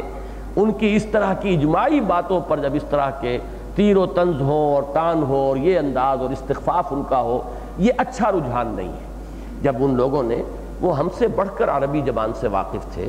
وہ ہم سے کہیں زیادہ دور نبوی سے قرب رکھتے تھے، انہیں کو 200 برس ہوئے تھے، ہمیں 1400 برس ہو گئے ہیں. وہ دین کے مزاج سے، ابھی معاشرے کے اندر وہ برکات جو ہیں بہت حد تک موجود تھیں کہ جو نبی اکرم صلی اللہ علیہ وسلم کے تزکیہ اور تطہیر کے عمل کے ذریعے سے اس ماحول میں پیدا ہوئی تھی. تو ان کے آراء کو اتنا لائٹلی اور بہت ہی استہزاء کے ساتھ جو ہے رد کر دینا، یہ اچھا رجحان نہیں ہے. البتہ یہ ضرور ہے کوئی شخص کہنا چاہے کہ اصل مضمون اس کا وہ نہیں ہے، طبعاً یہ مضمون بھی اس میں شامل ہے. فقہائے کرام نے اس سے یہ مسئلہ نکالا ہے. اور میں حیران ہوا کہ میں نے کل جو جمعے میں تقریر کی تھی حضرت عمر فاروق رضی اللہ تعالیٰ عنہ کی یعنی مقام اور مرتبے کے ضمن میں کچھ احادیث بیان کی،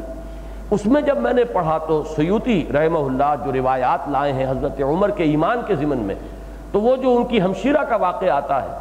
کہ فاطمہ بنت خطاب جو زوجہ تھیں حضرت سعید ابن زید کی، وہ پہلے ایمان لا چکے تھے میاں بیوی، اور وہی ذریعہ بنے ہیں حضرت عمر تک رضی اللہ تعالیٰ عنہ ایمان کی پہنچنے کا. تو وہاں یہ الفاظ موجود ہیں اس روایت کے اندر کہ حضرت فاطمہ نے یہ فرمایا جب حضرت عمر نے یہ کہا کہ اچھا لاؤ کیا پڑھ رہے تھے میں بھی دیکھوں کیا چیز ہے. وہ اندر سے تو نرم پڑ چکے تھے، لوہا نرم تو ہو گیا تھا.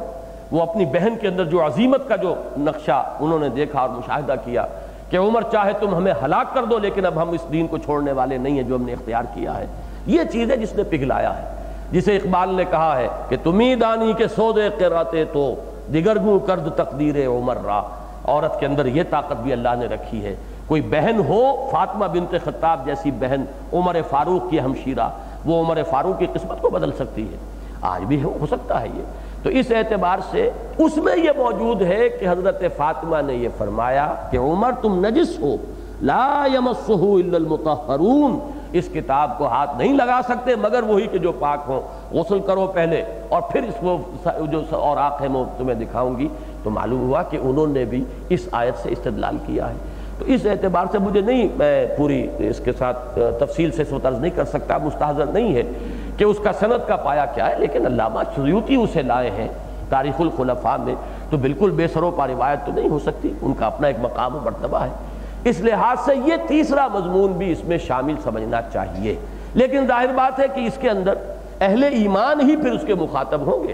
ورنہ یہ کہ کوئی کافر ہے اس کے اوپر تو آپ کوئی پابندی نہیں لگا سکتے، سوائے اس کے کہ کسی ملک میں کوئی آرڈیننس ہو جائے، مسلمانوں کی حکومت ہو، تو وہ بھی گھر گھر تو پیرا نہیں دیا جا سکتا۔ کوئی شخص جو ہے، کوئی عیسائی ہے، کوئی یہودی ہے، کوئی ہندو ہے، پارسی ہے، وہ قرآن پڑھے گا، لیکن اہل ایمان اسے اپنے لیے ایک حکم کے درجے میں رکھیں، اگرچہ اس کے لیے پھر تفصیلی احکام جو ہے وہ مختلف ہیں بعض حضرات کے نزدیک۔ یہ ہے کہ اگر جزدان میں ہو تو اس کو ہاتھ لگایا جا سکتا ہے، بعض حضرات نے ان گتوں کو بھی شامل کیا ہے کہ یہ بھی قرآن نہیں ہے، یہ گتے جو ہیں اس کو ہاتھ لگایا جا سکتا ہے، لیکن قرآن جہاں پہ لکھا ہوا ہو، مرقوم جہاں ہے، اس کو ہاتھ نہیں لگایا جا سکتا۔ اس میں تفصیلات میں نہیں جانا چاہتا، وہ آپ حضرات جو ہے فقہ کی کتابوں سے دیکھیں، یا بہت عمدہ خلاصہ جو ہے وہ مولانا مودودی نے تفہیم القرآن میں کر دیا ہے۔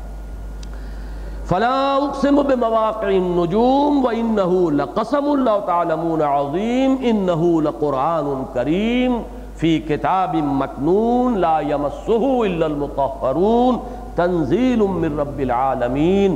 افبہذا الحدیث انتم مدہنون۔ یہ وہ انداز ہے جو میں پہلے بیان کر چکا ہوں، بات وہی کہی جانی ہے، اس کی قدر کو سمجھو۔ ما قدر اللہ حق قدرہ، قرآن مجید میں ایک سے زائد مقامات پر آیا ہے، یہ اللہ کی قدر نہ کر سکے، اندازہ نہ کر سکے جیسا کہ ان کو اندازہ کرنا چاہیے تھا، جیسا کہ حق تھا اس کی قدر کا۔ تو قرآن کی قدر جو ہے واقعہ یہ ہے کہ وہ انسان جو ہے اگر کوئی صحیح کسی درجے میں بھی وہ قدر دل میں قائم ہو جائے تو اس کا طرز عمل تو بدل جائے گا۔ پھر یہ کہ وہ بہترین وقت تو اس کے پڑھنے میں لگائے گا، بہترین صلاحیتیں اس کے سمجھنے میں لگائے گا، اور کسی چیز کو پڑھنے کے لیے طبیعت راغب ہونا ہو اس کتاب کے لیے وہ بے چین رہے گا کہ میں اس کتاب کو پڑھتا رہوں، حرز جان بنائے گا، اسے اپنا امام بنائے گا، جسے ہم دعا کی شکل میں کہتے ہیں کہ وَاجْعَلْهُ لَنَا إِمَامًا وَنُورًا وَهُدًى وَرَحْمَةً۔ یہ شکل بالواقع ہو جائے گی اگر ایک انسان کے دل میں قرآن مجید کی جو واقعی قدر ہونی چاہیے کسی درجے میں وہ قدر پیدا ہو جائے۔ تو افبہذا الحدیث انتم مدہنون، مدہنون کو لفظ کو سمجھ لیجئے، مدہنون مداہنت یہ اردو میں بھی مستعمل ہے، مداہنت اصل میں یہ لفظ بنا ہے دہن سے، دہن کہتے ہیں چکنائی کو، تو چکنی چپڑی باتیں کرنا بھی مداہنت ہے، اور جیسے جب کسی سطح کے اوپر اگر چکنائی مل دی جائے تو اب وہاں سے کوئی چیز پھسل جاتی ہے، وہاں رکتی نہیں ہے، اسی طرح قرآن مجید تمہارے کانوں میں سے پھسل جاتا ہے، تمہارے سروں پر سے گزر جاتا ہے، تم اس کے بارے میں غور نہیں کرتے، تم رک کر ٹھٹک کر کھڑے نہیں رہ جاتے کہ اب اس کو سمجھو اور اب اس کو اپنا موضوع بناؤ، اس کو پڑھو، اس کو سمجھو اور سمجھاؤ۔ اسی طریقے سے مداہنت کا لفظ آیا ہے سورہ نون میں، سورہ قلم جو 29ویں پارے کی دوسری صورت ہے، حضور سے خطاب کر کے فرمایا گیا وَدُّوا لَوْ تُدْهِنُوا فَيُدْهِنُونَ۔ یہ مداہنت وہ ہوتی ہے کہ میں دیکھتا ہوں کہ آپ نے غلط بات کی لیکن میں خاموش رہتا ہوں، میں نے آپ کو ٹوکا نہیں، میں نے آپ کی غلط بات پر نکیر نہیں کی، یہ بھی ایک مداہنت ہے۔ حضور صلی اللہ علیہ وسلم جب ان کے بتوں کے اوپر تنقیدیں کر رہے تھے یا ان کے عقائد پر تنقیدیں کر رہے تھے تو انہیں غصہ ہوتا تھا، تو قرآن مجید کہہ رہا ہے نبی یہ تو چاہتے ہیں کسی طرح آپ تھوڑے سے نرم پڑ جائیں تو وہ بھی نرم پڑ جائیں گے، اس لیے کہ در حقیقت تو یوں سمجھیے کہ آغاز تو آپ کی طرف سے ہوا ہے، آپ نے ان کے عقائد کو باطل کہا، آپ نے ان کی جو روایات ہیں انہیں باطل قرار دیا، ان کے دین کو باطل قرار دیا۔ یہ جو کشمکش ہو رہی ہے اس میں ان کی طرف سے جو ہے وہ تو خواہش ہے کہ کسی طرح آپ مداہنت پر آمادہ ہو جائیں تو وہ بھی مداہنت پر آمادہ ہو جائیں گے، پھر یہ کشمکش ختم ہو جائے گی، لیکن نہیں، آپ کو جمے رہنا ہے، ڈٹے رہنا ہے، اپنی بات جو ہے وہ برملا کہنی ہے، فَاصْدَعْ بِمَا تُؤْمَرْ، ڈنکے کی چوٹ کہیے جو کہنا ہے۔ تو ایک حق کا واشگاف اعلان، پھر چاہ ہر چہ بعد آباد کو جو بھی کچھ ہو انسان اس کو جھیلنے کے لیے تیار ہو۔ ایک یہ ہے کہ ذرا مداہنت باہمی اور بس چاپلوسی کے انداز کی باتیں، خوشامد کا انداز اختیار کرنا، یہ ہے در حقیقت اس لفظ کا اصل مضمون۔ لیکن اس سے ہی ساتھ یہ بھی ہے عدم توجہ، انسان سیریسلی کسی چیز کو نہ لے رہا ہو، لائٹلی لے رہا ہو، اس پر غور ہی نہیں کر رہا، اس پہ طرف توجہ نہیں، تو یہ بھی اس کے اندر طبعاً شامل ہو جائیں گے۔ تو فرمایا کہ افبہذا الحدیث انتم مدہنون، اس میں اب ترجمانی ہوگی تم اس میں اغماض برت رہے ہو، تم تساہل سے کام لے رہے ہو، یہ تمہارے سروں کے اوپر سے گزر رہا ہے، تم اس کی طرف توجہ نہیں کر رہے، تم اسے حرز جان نہیں بنا رہے، جیسے چکنے گھڑے کے اوپر پانی جو ہے وہ ٹپکا اور وہ اس کے بعد پھسل گیا. لیکن اگر ویسے مٹی ہے تو اس مٹی کے اندر پانی جذب ہوتا ہے. لیکن اگر جیسے کہ آپ کو معلوم ہے بعض جگہ پر ایسے ہوتے ہیں چٹیل میدان اور اوپر کی سطح بڑی سخت ہوتی ہے, پانی برستا ہے نکل جاتا, جذب نہیں ہوتا. جب تک جذب نہیں ہوگا تو پانی زمین کے اندر جو نشو و نما کی صلاحیت ہے اس کو نکال کر نہیں لائے گا. ماء مبارکہ وہ ہے جو زمین میں جذب ہوگا تو جو اس کے اندر قوت نمو ہے اس کو نکال کر باہر لے آئے گا. قرآن مجید اس لفظ مبارک کو استعمال کرتا ہے یا خود قرآن اپنے لیے, اور یا کتاب مبارک, اور یا وہ بارش جو ہے جو زمین میں جذب ہوتی ہے جس سے روئیدگی ہوتی ہے, سبزہ نکلتا ہے, وہ ماء مبارک ہے جو زمین میں جذب ہوا اور اس نے سبزہ نکالا. یہ قرآن کتاب مبارک ہے. یہ اگر اندر جذب ہوگی تو اندر اللہ تعالیٰ نے جو انسان کے اندر جو بھی خیر رکھا ہے, جو بھلائیاں رکھی ہیں, لقد خلقنا الانسان فی احسن تقویم, وہ انسان کے اندر سے وہ خیر اور بھلائی جو ہے وہ نکلے گی. لیکن جذب ہی نہ ہو, چکنے گھڑے بن گئے ہوں, سنا انسنا کر دے, ایک کان سے سن کے دوسرے سے نکال دے, سروں کے اوپر ہی سے گزر جائے, تو ظاہر بات ہے کہ یہ ہے مداہنت. افا بہذا الحدیث, کیا اس کلام کے ساتھ, اب اس میں جو زور ہے اس اسلوب میں کہ سوچو تو سوچو, بازی بارش بابا ہم بازی, بھائی کھیلتے رہے ہو کھیلتے رہتے ہو, لیکن کیا باپ کی داڑھی سے کھیلو گے؟ اسی طریقے سے بڑی بے توجہی تمہارے اندر ہے, لیکن کیا اللہ کے کلام سے بے توجہی برت رہے ہو؟ بڑی لاؤبالی طبیعت ہے, مزاج تو از حال طفلی نہ گشت, لیکن یہ لاؤبالیانہ انداز اللہ کی کتاب کے بارے میں برت رہے ہو. تو ذرا غور کرو, سوچو, ہوش کے ناخن لو. افا بہذا الحدیث انتم مدہنون وتجعلون رزقکم انکم تکذبون. اس آیہ مبارکہ کو اس سے پہلے جب بھی میں پڑھتا تھا تو کبھی ذہن میں کوئی اشکال آتا ہی نہیں تھا کہ اس کے ترجمے کے بارے میں بھی کوئی اختلاف ہو سکتے ہیں. ایک سیدھا سادہ سا مضمون آتا تھا کہ یہاں رزق کا مفہوم ہے حظ یا نصیب, تم نے اپنا نصیب یہ بنا لیا ہے کہ تکذیب کر رہے ہو, یعنی اس سے بھی آگے کی بات ہو گئی. ایک تو یہ کہ توجہ ہی نہیں کی, سنا انسنا کر دیا, چکنے گھڑے کے اوپر سے پانی جو ہے پھسل گیا. ایک یہ کہ ڈٹ کر اور لنگر لنگوٹا کس کے جو ہے کھڑے ہو گئے اس کی تکذیب پر, اس کو جھٹلا رہے ہو کہ یہ اللہ کا کلام نہیں ہے,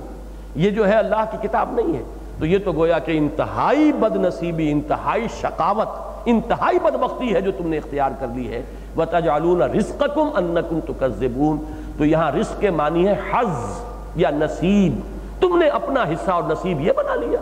بجائے اس کے کہ اس کتاب کو اپنے اندر جذب کر دے, تمہارے دلوں میں اترتی. چوں بجاں در رفت جہاں دیگر شود, جہاں چو دیگر شد جہاں دیگر شود, وہ فنومنن سامنے آتا, تو تم تو الٹے تکذیب کے اوپر کمر کس بیٹھے ہو. یہ مفہوم اس کا سادہ ہے اور بہت سے مفسرین نے یہ مضمون لیا ہے اور یہی مضمون ہے اس کا صحیح. لیکن یہ کہ ظاہر بات ہے کہ مفسرین کے لیے تو مسئلہ بڑا مشکل ہو جاتا ہے. اب یہاں لفظ رزق آ گیا, اب اس کا حق ادا کرنا, کیا تم نے رزق اپنا بنا لیا کہ تم اس کو جھٹلا رہے ہو؟ تو بہت ہی میں نے دیکھا ہے کہ ترجمے جو اس لفظ رزق کو اس کے اصل جو مفہوم ہے, اس کا جو متداول مفہوم ہے, اس میں لے کر ترجمہ کرنے کی کوشش کی گئی ہے, تو خاصا تکلف مجھے محسوس ہوا ہے. بلا تکلف جو ہے مفہوم وہ یہی بنتا ہے کہ تم نے اپنا نصیب اسے بنایا. اب وہ کیا کیا ہے تکلفات, وہ بھی میں آپ کو بتا دوں کہ مثلاً ایک رائے یہ ہے کہ تجعلون رزقکم, یہ امام رازی نے ایک احتمال بیان کیا ہے, تجعلون رزقکم انکم تکذبون, کہ رزق سے مراد یہاں پر ہے وہ قریش کا جو معاش کا معاملہ تھا, تجارت تھی ان کی, انہیں معاشی تفوق جو حاصل تھا عرب میں, اس کو وہ چاہتے تھے کہ ان کے مفادات پر آنچ نہ آئے, تو اپنے ان مفادات کے تحفظ کے لیے قرآن کی تکذیب کر رہے تھے, ورنہ دل ان کے بھی گواہی دیتے تھے. تو ان کو کہا کہ گویا کہ تم نے اپنی اس معاش اور رزق کو سبب بنا لیا ہے اس قرآن کی تکذیب کا, تم بنا رہے ہو اپنے رزق کو سبب. یہاں پہ گویا کہ محذوف ماننا پڑے گا, وَتَجْعَلُونَ رِزْقَكُمْ سَبَبًا لِأَنَّكُمْ تُكَذِّبُونَهُ, تم نے اپنے رزق اور اپنی معاش کو سبب بنا لیا اس کا کہ تم اسے جھٹلا رہے. ایک مفہوم یہ ہے. ایک مولانا اصلاحی صاحب نے لیا ہے کہ رزق سے مراد یہاں پر جو ہے وہ معنوی رزق ہے, یہ تمہارے لیے غذا ہے, یہ تمہارے لیے خوراک ہے, یہ تمہاری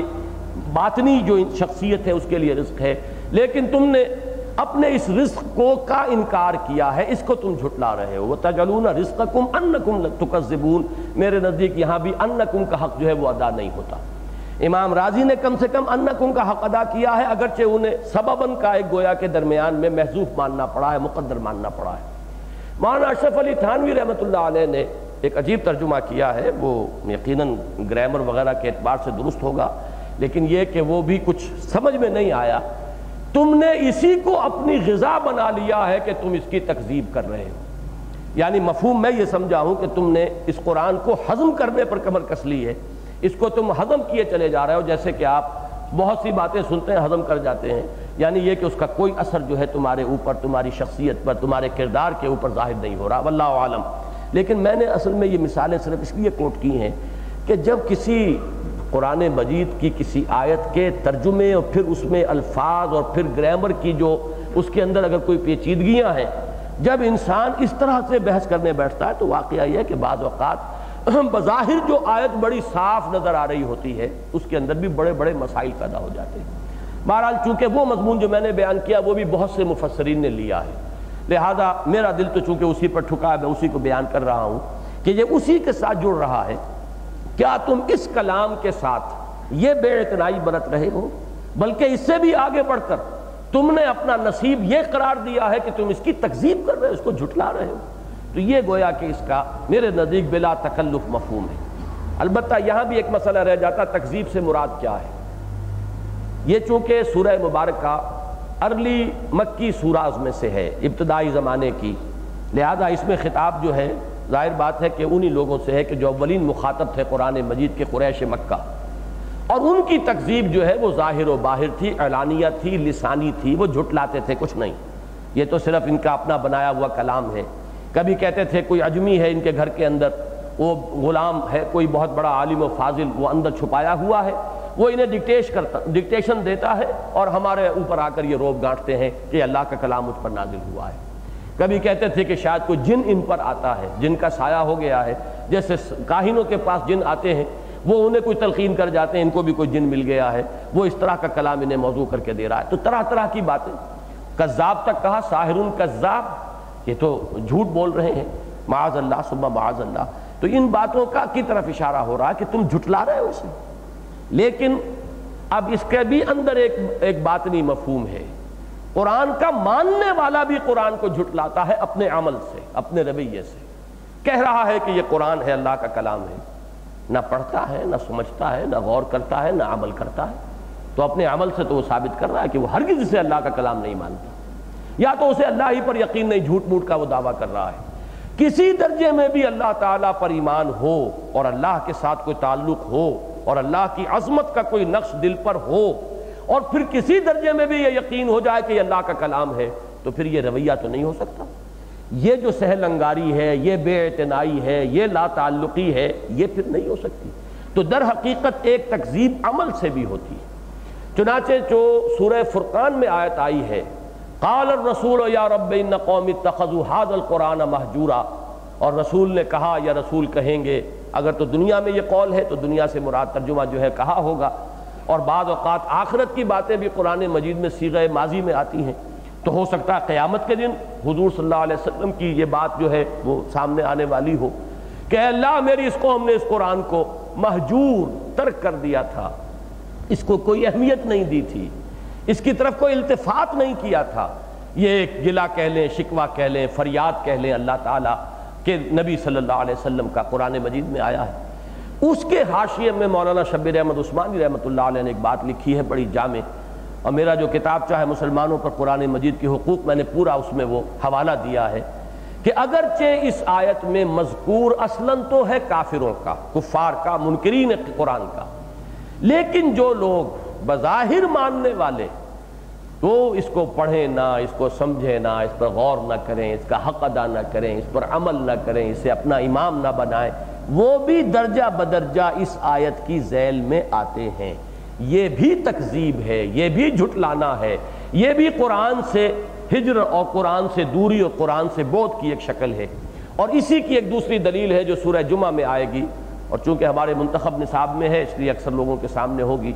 کہ یہود کے بارے میں کہا گیا ہے قرآن مجید میں سورہ جمعہ میں جو الفاظ آئے ہیں کہ بئس مثل القوم الذین کذبوا بآیات اللہ، بری مثال ہے اس قوم کی جس نے اللہ کی آیات کو جھٹلایا۔ حالانکہ یہود نے تورات کو جھٹلایا تو نہیں، وہ ان کی تکذیب بھی اپنے عمل سے تکذیب ہے،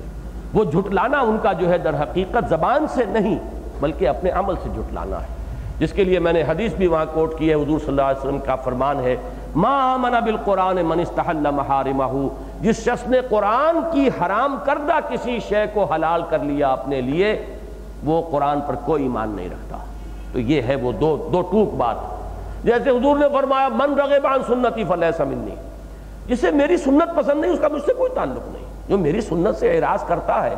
پھر وہ کہتا ہے کہ وہ مجھے رسول مانتا ہے اور مجھ سے محبت رکھتا ہے، تو جھوٹا ہے۔ اسی طریقے سے جو شخص کہے کہ قرآن کو میں مانتا ہوں اللہ کا کلام ہے اور قرآن نے کسی چیز کو حرام قرار دیا اور وہ اسے حلال ٹھہرا رہا ہو، تو معلوم ہوا کہ اس کا قرآن پر ایمان نہیں۔ یہ تکذیب ہوگی، عملی تکذیب، جس کی ذیل میں اللہ تعالیٰ مجھے اور آپ کو بچائے، لیکن یہ کہ اگر ہم اپنے گریبانوں میں جھانکیں تو نظر آئے گا کہ اس کی ذیل میں کسی نہ کسی درجے میں کم و بیش ہم سب آ جاتے ہیں۔ فلا اقسم بمواقع النجوم وانه لقسم لو تعلمون عظیم انه لقرآن کریم فی کتاب مکنون لا یمسہ الا المطہرون تنزیل من رب العالمین افبہذا الحدیث انتم مدہنون وتجعلون رزقکم انکم تکذبون۔ اب اس کے بعد جو آیات ہیں یہ خاتمہ سورت کی آیات ہیں، اس میں پہلے تو قیامت صغریٰ کا نقشہ کھینچا گیا ہے، یہ نوٹ کر لیجئے، یہ مضمون سورہ رحمان میں بالکل نہیں ہے۔ ایک تو وہ قیامت کبریٰ ہے جب قیامت ہوگی اور زلزلۃ الساعہ، اور جس کو کہا گیا اذا وقعت الواقعہ لیس لوقعتہا کاذبہ، تو اس کا ذکر تو سورہ رحمان میں بھی ہے، فاذا انشقت السماء فکانت وردۃ کالدہان، یہ تو ذکر ہے۔ لیکن ایک قیامت ہے صغریٰ یا انڈیویجول قیامت ہے، اور وہ ہے عالم نزع کی کیفیت۔ من مات فقط قامت قیامتہ، حضور نے فرمایا جو شخص مر گیا اس کی قیامت تو ہو گئی، وہ اب جب چاہے ابھی ہزاروں برس پڑے ہوں اس کی قیامت تو آ گئی، اس لیے کہ اس کا جو مہلت عمل ہے وہ ختم ہوئی، اب تو جو بھی ہے وہ سلسلہ جزا کا شروع ہو جائے گا، اس لیے کہ یہ عالم برزخ میں بھی عکس پڑتا رہتا ہے، جو بھی آخری انجام انسان کا ہے اسی کی کوئی کیفیات جو ہیں اس کی ایک عکس جو ہے انسان پر اس عالم برزخ میں بھی ہے۔ تو وہ قیامت جو ہے اس کا نقشہ کھینچا گیا ہے، یعنی نزع کا عالم۔ فلولا اذا بلغت الحلقوم، تو کیوں نہیں جب کہ پہنچ جاتی ہے وہ حلق تک، حلقوم تک، اور بلغت یہ جو ہے اس کا فاعل کون ہے، اس کا نفس، نفس چونکہ مؤنث ہے اذا اس لیے یہاں پر اسے مؤنث کا صیغہ لایا گیا ہے، جب جان انسان کی حلق میں آ پہنچتی ہے، یہاں آ کر وہ نزع گھنگرو بولتا ہے جسے کہتے ہیں، اور ایک نزع کی کیفیت ہے، تو اس کا ہی نقشہ جو ہے سورہ قیامہ میں کھینچا گیا ہے۔ کلا اذا بلغت التراقی وقیل من راق وظن انہ الفراق والتفت الساق بالساق الی ربک یومئذ المساق، جب وہ جان ہنسلیوں تک آ جاتی ہے، یہ حلقوم ہے، یہ ہنسلیاں ہیں، تو یہاں تک جب جان پھنستی ہے، نزع جو ہے اس کی ایک کیفیت ہے،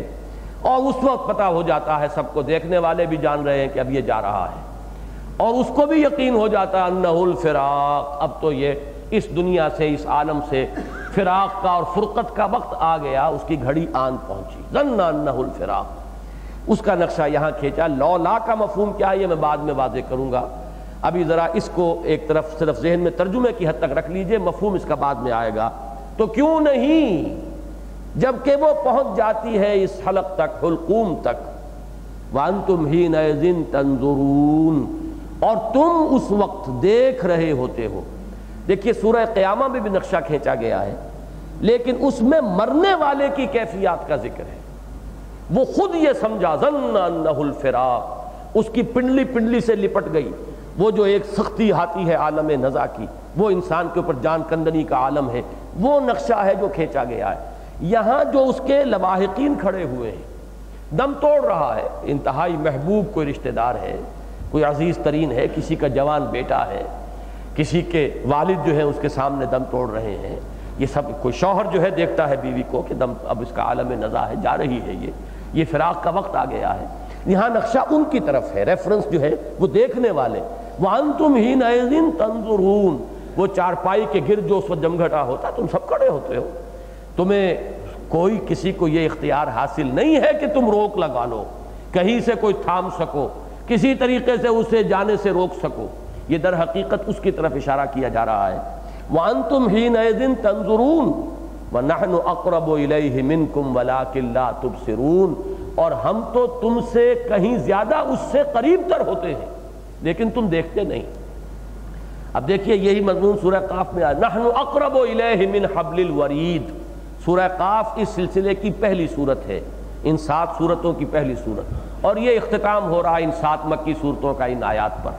نحن اقرب الیہ من حبل الورید، ہم تو انسان سے اس کی رگے جان سے بھی زیادہ قریب ہیں۔ وہ تو ہے ایک مستقل، ایک یونیورسل ٹروتھ، اور ایک یہ اس وقت کا نقشہ کہ اگرچہ تمام رشتہ دار بھی جمع ہیں، بیٹے بھی گرد جمع ہیں، اور قریب عزیز بھی ہیں، بڑے بڑے ڈاکٹر بھی شاید کھڑے ہوں، حکماء بھی ہوں، سب ہوں، لیکن تمہارے دیکھتے ہوئے ہم اسے لے جاتے ہیں۔ تم میں سے کسی میں یہ دم نہیں ہے، کسی میں یہ طاقت نہیں ہے، کسی کا یہ اختیار نہیں ہے کہ وہ وہاں پر روک لگا سکے اور اپنے اس عزیز کو اس عالم دنیا سے رحلت کرنے سے بچا سکے۔ ہم اس سے قریب تر ہوتے ہیں۔ تم کھڑے ہو چاروں طرف چارپائی کا پہرا دے رہے ہو، لیکن ہم اس سے تمہارے مقابلے میں قریب تر ہوتے ہیں، لیکن تم دیکھتے نہیں۔ وہ ایک مرئی عالم ہے۔ یہ بھی ہو سکتا ہے کہ یہاں پر نحنوں سے مراد وہ فرشتہ ہو یا فرشتے ہوں۔ فرشتے آتے ہیں اور کچھ جو اہل ایمان ہیں ان کے لیے وہ خوشخبریاں لے کر آتے ہیں، ابشروا۔ اور یہ بہت سے لوگوں نے دیکھا بھی ہے عالم نزا کی کیفیت میں۔ کوئی وقت ایسا بھی آتا ہے بعض لوگوں پر کہ وہ خود کہہ دیتے ہیں کہ ذرا ہٹ جاؤ، راستہ دو، کوئی غیر مرئی مخلوق جو ہم نہیں دیکھتے اس وقت کوئی آ رہی ہوتی ہے۔ تو اس طرح کی کوئی کیفیت جو ہے بہت سے لوگوں کے عالم نزا کے اندر رپورٹ کی گئی ہے۔ بہرحال ہو سکتا ہے کہ فرشتوں کی طرف اشارہ ہو۔ وَنَحْنُ أَقْرَبُ إِلَيْهِ مِنْكُمْ وَلَٰكِن لَا تُبْصِرُونَ، ہم قریب ہوتے ہیں اس سے تمہارے مقابلے میں لیکن تم دیکھتے نہیں۔ اب یہاں آگے آ گیا، یہ لولا کو دہرا کر لائے، یہ لولا کا مفہوم اب یہاں آ رہا ہے۔ فَلَوْلَا إِن كُنتُمْ غَيْرَ مَدِينِينَ تَرْجِعُونَهَا إِن كُنتُمْ صَادِقِينَ، تو کیوں نہیں، اگر تم خود مختار ہو، کسی کے قابو میں نہیں ہو، کسی کے مطیع نہیں ہو، تو کیوں نہیں لوٹا لیتے اس جان کو اگر تم سچے ہو۔ یہ لولا در حقیقت اس کے لیے آ رہا ہے کہ تمہارا جو یہ خیال ہے کہ کوئی اللہ نہیں اور کوئی آخرت نہیں، یہ جن لوگوں کا بھی وہ مادہ پرستانہ خیال ہو، یا جو لوگ بھولے ہوئے ہیں، جانتے ہیں لیکن ذہن سے دور کیا ہوا ہے اس موت کو بھی اور اس مرحلے کو بھی، تو اگر تم سچے ہو کہ تمہارا ہی اختیار ہے، تم ہی اپنی مرضی کے مالک ہو، یا یہ ہے کہ تمہیں کچھ اختیار اور اقتدار حاصل ہے، تو تم کیوں نہیں لوٹا لیتے اس جان کو؟ تم تو مدین ہو۔ مدین کو لفظ کو سمجھئے، مدین بنا ہے، یہ دین کا لفظ آتا ہے، دو اس کے بنیادی مفہوم ہے، جزا و سزا اور اطاعت، اور کسی کو مطیع بنا لینا۔ الکیس من دان نفسہ وعمل لما بعد الموت، حضور نے فرمایا کہ اصل سمجھدار انسان وہ ہے ہوش مند، باشعور، جو اپنے نفس کو اپنے قابو میں رکھے، اپنا مطیع بنا لے۔ تو مدین در حقیقت اس سے مفعول ہے جو کسی کے قابو میں ہو۔ تم اگرچہ یہ محسوس کرتے ہو کہ تم خود مختار ہو، حقیقت میں تم کسی کے قابو میں ہو۔ ایک بالا تر اختیار تمہارے اوپر ہے، ایک بالا تر اقتدار ہے جو جس کے تحت تم ہو بالفعل، چاہے تم بھول جاتے ہو۔ وہ فرعون جو ہے کسی وہ سمجھ بیٹھا تھا کہ میرے پاس سارا اختیار ہے، لیکن یہ کہ ہمارے اب میں سے ہر شخص کے اندر بھی وہ فرعون موجود ہے۔ نفس ماں ہم کم ترس فرعون نیست، جو بھول جاتا ہے کہ میرا کوئی مالک ہے، میرا کوئی آقا ہے، میں کسی کے اختیار میں ہوں، میں پوری طرح خود مختار نہیں ہوں۔ اسی کو تو ہم نے بھلایا ہوا ہے۔ ہماری ساری معصیت، ہمارا سارا لاؤبالیانہ انداز، ہمارا سارا اعراض دین سے، وہ اسی بنیاد پر تو ہے کہ ہم بھولے ہوئے ہیں کہ ہم کسی کے اختیار میں ہیں، کسی کے قبضہ قدرت میں ہیں، کوئی ہم سے بالا تر ہستی ہے کہ جو ہمیں کنٹرول کیے ہوئے ہے۔ تو اگر واقعتاً لولا ان کنتم غیر مدینین ترجعونہا ان کنتم صادقین، لولا ترجعونہا، یہ ہے اصل میں لولا یہاں آ رہا ہے، کیوں نہیں لوٹا لیتے تم اس جان کو اگر تم سچے ہو کہ تم خود مختار ہو۔ تم خود مختار نہیں ہو، اختیار اصلاً اللہ کے ہاتھ میں۔ اس بات کو بھی نوٹ کر لیجئے کہ وہ جو حضرت علی کا مشہور مقولہ ہے وہ بھی اسی مفہوم میں ہے، عرفت ربی بفسخ العزائم، میں نے اپنے رب کو پہچانا اپنے ارادوں کے ٹوٹ جانے سے۔ ارادہ میں نے کیا، اگر میں خود مختار ہوتا تو میرے ارادوں کو توڑنے والا کون تھا؟ کون شخص ہے جو چاہتا ہے کہ میری پلاننگ جو ہے ڈسٹرب ہو جائے؟ کون شخص یہ چاہتا ہے کہ میں نے یہ فیصلہ کیا تھا وہ فیصلہ جو ہے وہ نہ اس کے اوپر میں عمل کر سکوں؟ میں نے ارادہ کیا تھا میں یہ کروں گا اور میں نہ کروں، کوئی شخص نہیں پسند کرتا، لیکن یہ کہ میرے ارادے رہ جاتے ہیں، میرے عزم جو ہیں وہ پورے نہیں ہو پاتے۔ بے فسخ العزائم، اس سے میں نے پہچانا کہ کوئی بالا تر اختیار اور اقتدار ہے، کوئی اور ہے جس کے قبضہ قدرت میں یہ کائنات ہے اور خود میں اسی کے قبضہ قدرت میں ہوں۔ عرفت ربی بے فسخ العزائم، در حقیقت وہی مفہوم یہ ہے کہ فلولا ان کنتم غیر مدینین ترجعونہا ان کنتم صادقین۔ اس کو اگر آپ کریں گے پیرافریز تو یوں ہوگا ان کنتم غیر مدینین، بلکہ فا اس کے ساتھ جوڑیے فَإِن كُنْتُمْ غَيْرَ مَدِينِينَ لَا تَرْجِعُونَهَا إِن كُنْتُمْ صَادِقِينَ۔ اگر تم کسی کے قابو میں نہیں ہو، کوئی اور تم پر بالا تر اختیار اور اقتدار نہیں رکھتا، اگر تمہارا یہ خیال ہے اور اگر تمہارے اس خیال میں کوئی صداقت کا شائبہ ہے تو کیوں نہیں لوٹا لیتے اس جان کو؟ تمہارا عزیز ترین رشتہ دار اور تمہارا محبوب ترین عزیز جو ہے وہ تمہاری نگاہوں کے سامنے جا رہا ہے اور تم کچھ نہیں کر سکتے، تم بے بس ہو۔ معلوم ہوا کہ کسی اور کا اختیار ہے، کسی اور کا حکم ہے جو چل رہا ہے، تمہاری مرضی پر نہیں ہے۔ اب اس کے بعد فوراً اس قیامت صغریٰ سے فوراً اس قیامت کبریٰ، اور اب کہیں گے اس کو العود الی البد، جہاں سے بات شروع ہوئی تھی وہیں بات لوٹ آئی ہے۔ شروع میں کیا تھا؟ اذا وقعت الواقعۃ لیس لوقعتها کاذبہ، وہ قیامت کبریٰ۔ فَإِذَا رُجَّتِ الْأَرْضُ رَجًّا وَبُسَّتِ الْجِبَالُ بَسًّا فَكَانَتْ هَبَاءً مُنبَثًّا وَكُنْتُمْ أَزْوَاجًا ثَلَاثَةً فَأَصْحَابُ الْمَيْمَنَةِ مَا أَصْحَابُ الْمَيْمَنَةِ وَأَصْحَابُ الْمَشْأَمَةِ مَا أَصْحَابُ الْمَشْأَمَةِ وَالسَّابِقُونَ السَّابِقُونَ۔ اب وہی جو بات تھی مضمون یہاں پر آ کر العود الی البد، جن صورتوں میں یہ مضمون موجود ہو کہ جہاں سے وہ مضمون سے شروع ہو صورت اور اسی پر ختم ہو رہی ہو، وہ گویا کہ ایک ثبوت بن جاتا ہے کہ یہ ون پیس ہی نازل ہوئی ہے، یہ ایک ہی خطبہ ہے، ایک ہی تقریر ہے، ایک ہی وقت میں یہ سورہ مبارکہ نازل ہوئی ہے کہ جس مضمون سے شروع ہوئی اسی پر اختتام ہوا۔ اور عام طور پر خطابت میں یہی ہوتا ہے کہ جس چیز سے بات شروع کی جاتی ہے اختتام اسی پر ہوتا ہے، درمیان میں دائیں بائیں بات چلتی رہتی ہے، تحویل خطاب بھی ہوتا رہتا ہے، کبھی کسی سے بات ہو گئی، کبھی کسی کی طرف روئے سخن ہو گیا، لیکن جو بات شروع کی تھی پھر بات کو وہیں پر لا کر پن پوائنٹ کر کے ایک مضمون پر ختم کیا جائے، تاکہ جو بات آپ کنوے کرنا چاہتے ہیں لاسٹنگ امپریشن پھر اسی بات کا رہے۔ تو وہی مفہوم یہاں پر ہے فَأَمَّا إِن كَانَ مِنَ الْمُقَرَّبِينَ، تو اگر تو جو کوئی بھی ہوگا مقربین میں سے، یعنی ادھر ڈوبے ادھر نکلے، یہ تو سیدھی سی بات ہے، انتقال ہے، اس دنیا سے گئے اس دنیا میں آپ کی آنکھ کھل گئی، اور اس کے بعد جو بھی ہے وہ عالم برزخ، اس کے بعد یوم قیامت آ کر رہے گا، اور وہ تین حصوں میں تم تقسیم ہو کر رہو گے، کنتم ازواجا ثلاثہ۔ ان میں سے پہلا کون ہے؟ فاما ان کان من المقربین، تو وہ کہ جو تھا مقربین میں سے، فراح و ریحان و جنت نعیم، اس کے لیے تو راحت ہے اور ہر طرح کا سامان ہے، اور ریحان پھول کے لیے بھی آتا ہے، خوشبو کے لیے بھی آتا ہے، گویا کہ اس کے لیے خوشی ہی خوشی ہے، سکون ہی سکون ہے، سرور ہی سرور ہے، آرام ہی آرام ہے، وجنت نعیم، اور نعمتوں والا باغ ہے، جس کی تفصیل آ چکی ہے، یہاں تو صرف تین الفاظ کے اندر اس کا خلاصہ دے دیا گیا ہے۔ جو مقربین کے لیے جو نعمتیں ہیں ان کا ذکر جو ہے پہلے تفصیل سے آ چکا ہے۔ وَأَمَّا إِن كَانَ مِنْ أَصْحَابِ الْيَمِينِ فَسَلَامٌ لَكَ مِنْ أَصْحَابِ الْيَمِينِ، اور اگر وہ تھا اصحاب یمین میں سے، تو اب یہاں ترجمے میں پھر اختلاف ہے اور مختلف احتمالات بیان کیے گئے ہیں۔ فَسَلَامٌ لَكَ مِنْ أَصْحَابِ الْيَمِينِ،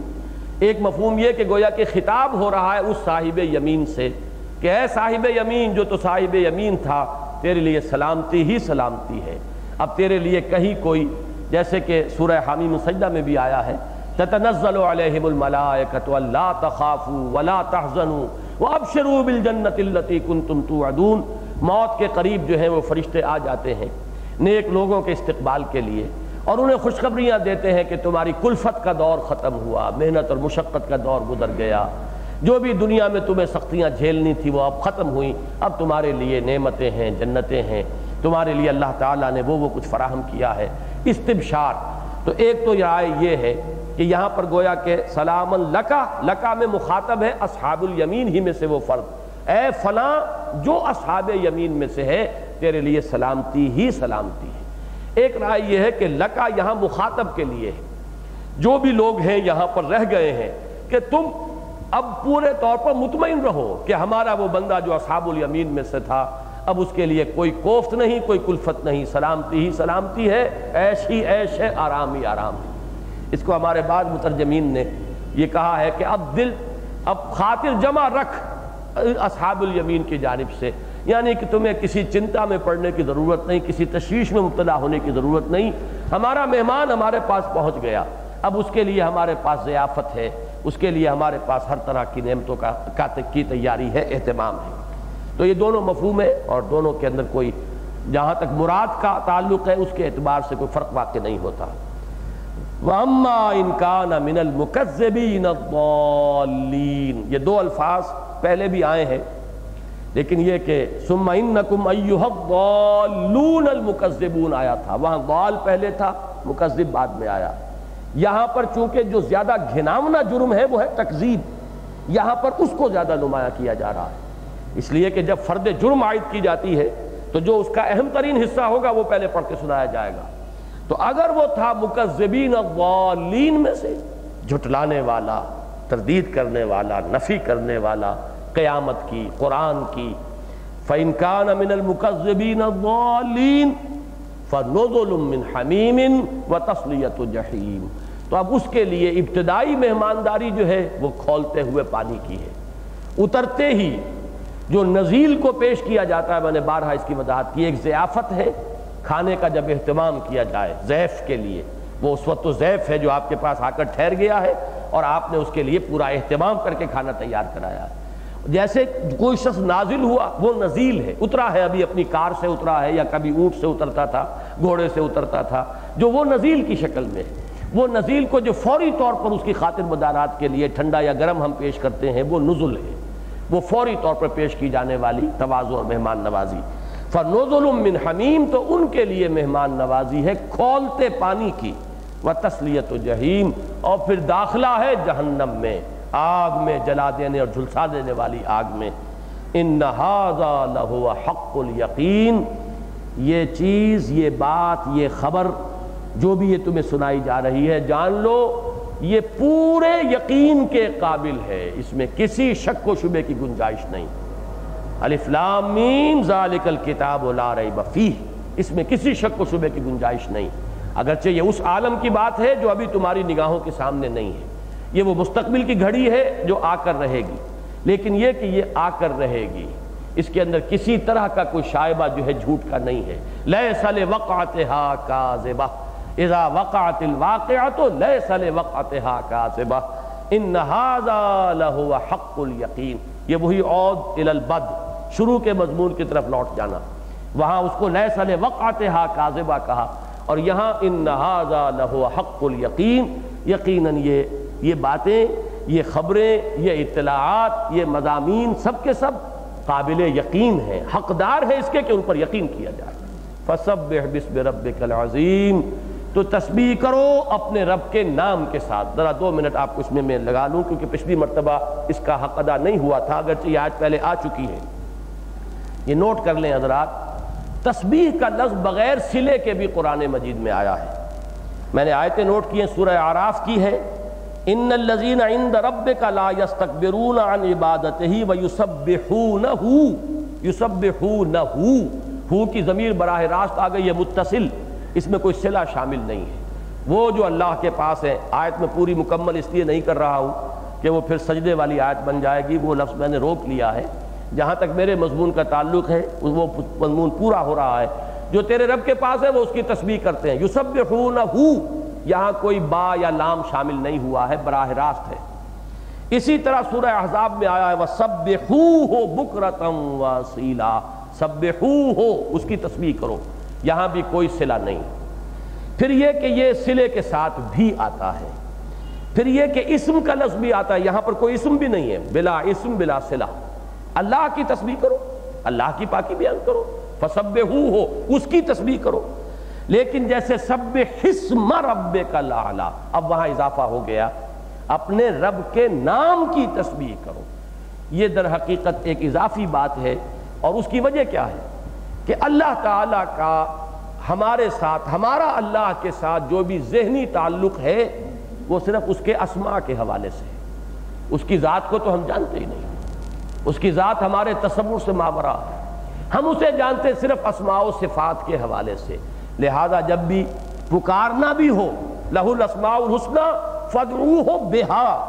اسی کے لیے ہے اسماء حسنی، تو اس کو ان ناموں کے حوالے سے پکارو، ان ناموں کے ذریعے سے پکارو، اس لیے کہ تمہارا واسطہ اس کے ساتھ صرف اس کے ان ناموں کے حوالے سے ہے۔ اسی لیے سبح اسم ربک الاعلی، اپنے رب کی تسبیح کیا کرو، اپنے رب کے نام کی تسبیح کیا کرو۔ یہاں با نہیں ہے، اس جگہ پر با بھی ہے۔ سبح اسم، یہاں جو فرمایا سبح باسم ربک العظیم، اس میں ایک تضمین کا مفہوم پیدا ہوا ہے، اس میں استعانت کا مفہوم شامل ہو گیا ہے۔ اللہ کی تسبیح بھی کرو اور اس سے مدد طلب کرو۔ با جو ہے در حقیقت اس کے اضافے نے یہاں پر ایک تضمین کا مفہوم پیدا کر دیا ہے کہ صرف تسبیح نہیں، مجرد تسبیح کا حکم ہوتا تو یہاں پر با لانے کی ضرورت نہیں تھی۔ سبح اسم ربک الاعلی، وہاں با نہیں ہے۔ سبح باسم ربک العظیم، اس میں دو مضمون جمع کر دیے گئے، اللہ کے نام کی تسبیح بھی کرو اور اللہ سے مدد طلب کرو۔ یہ جو مخالفت ہے، جو آپ کا انکار کر رہے ہیں، اعراض ہو رہا ہے، مذاق اڑ رہا ہے، اوا آباؤنا الاولون، جب ہم ہڈیاں ہو جائیں گے اور مر جائیں گے کیا ہم اٹھا لیے جائیں گے؟ اے نبی آپ اس کی پرواہ نہ کیجئے، آپ اپنے رب کے نام کی تسبیح بھی کیجئے اور اپنے رب سے استعانت کیجئے، اسی سے مدد چاہیے، وہی ہے کہ جو آپ کی ان مشکلات کو آسان کرنے والا ہے۔ بارک اللہ لی ولکم فی القرآن العظیم ونفعنی وإیاکم بالآیات والذکر الحکیم۔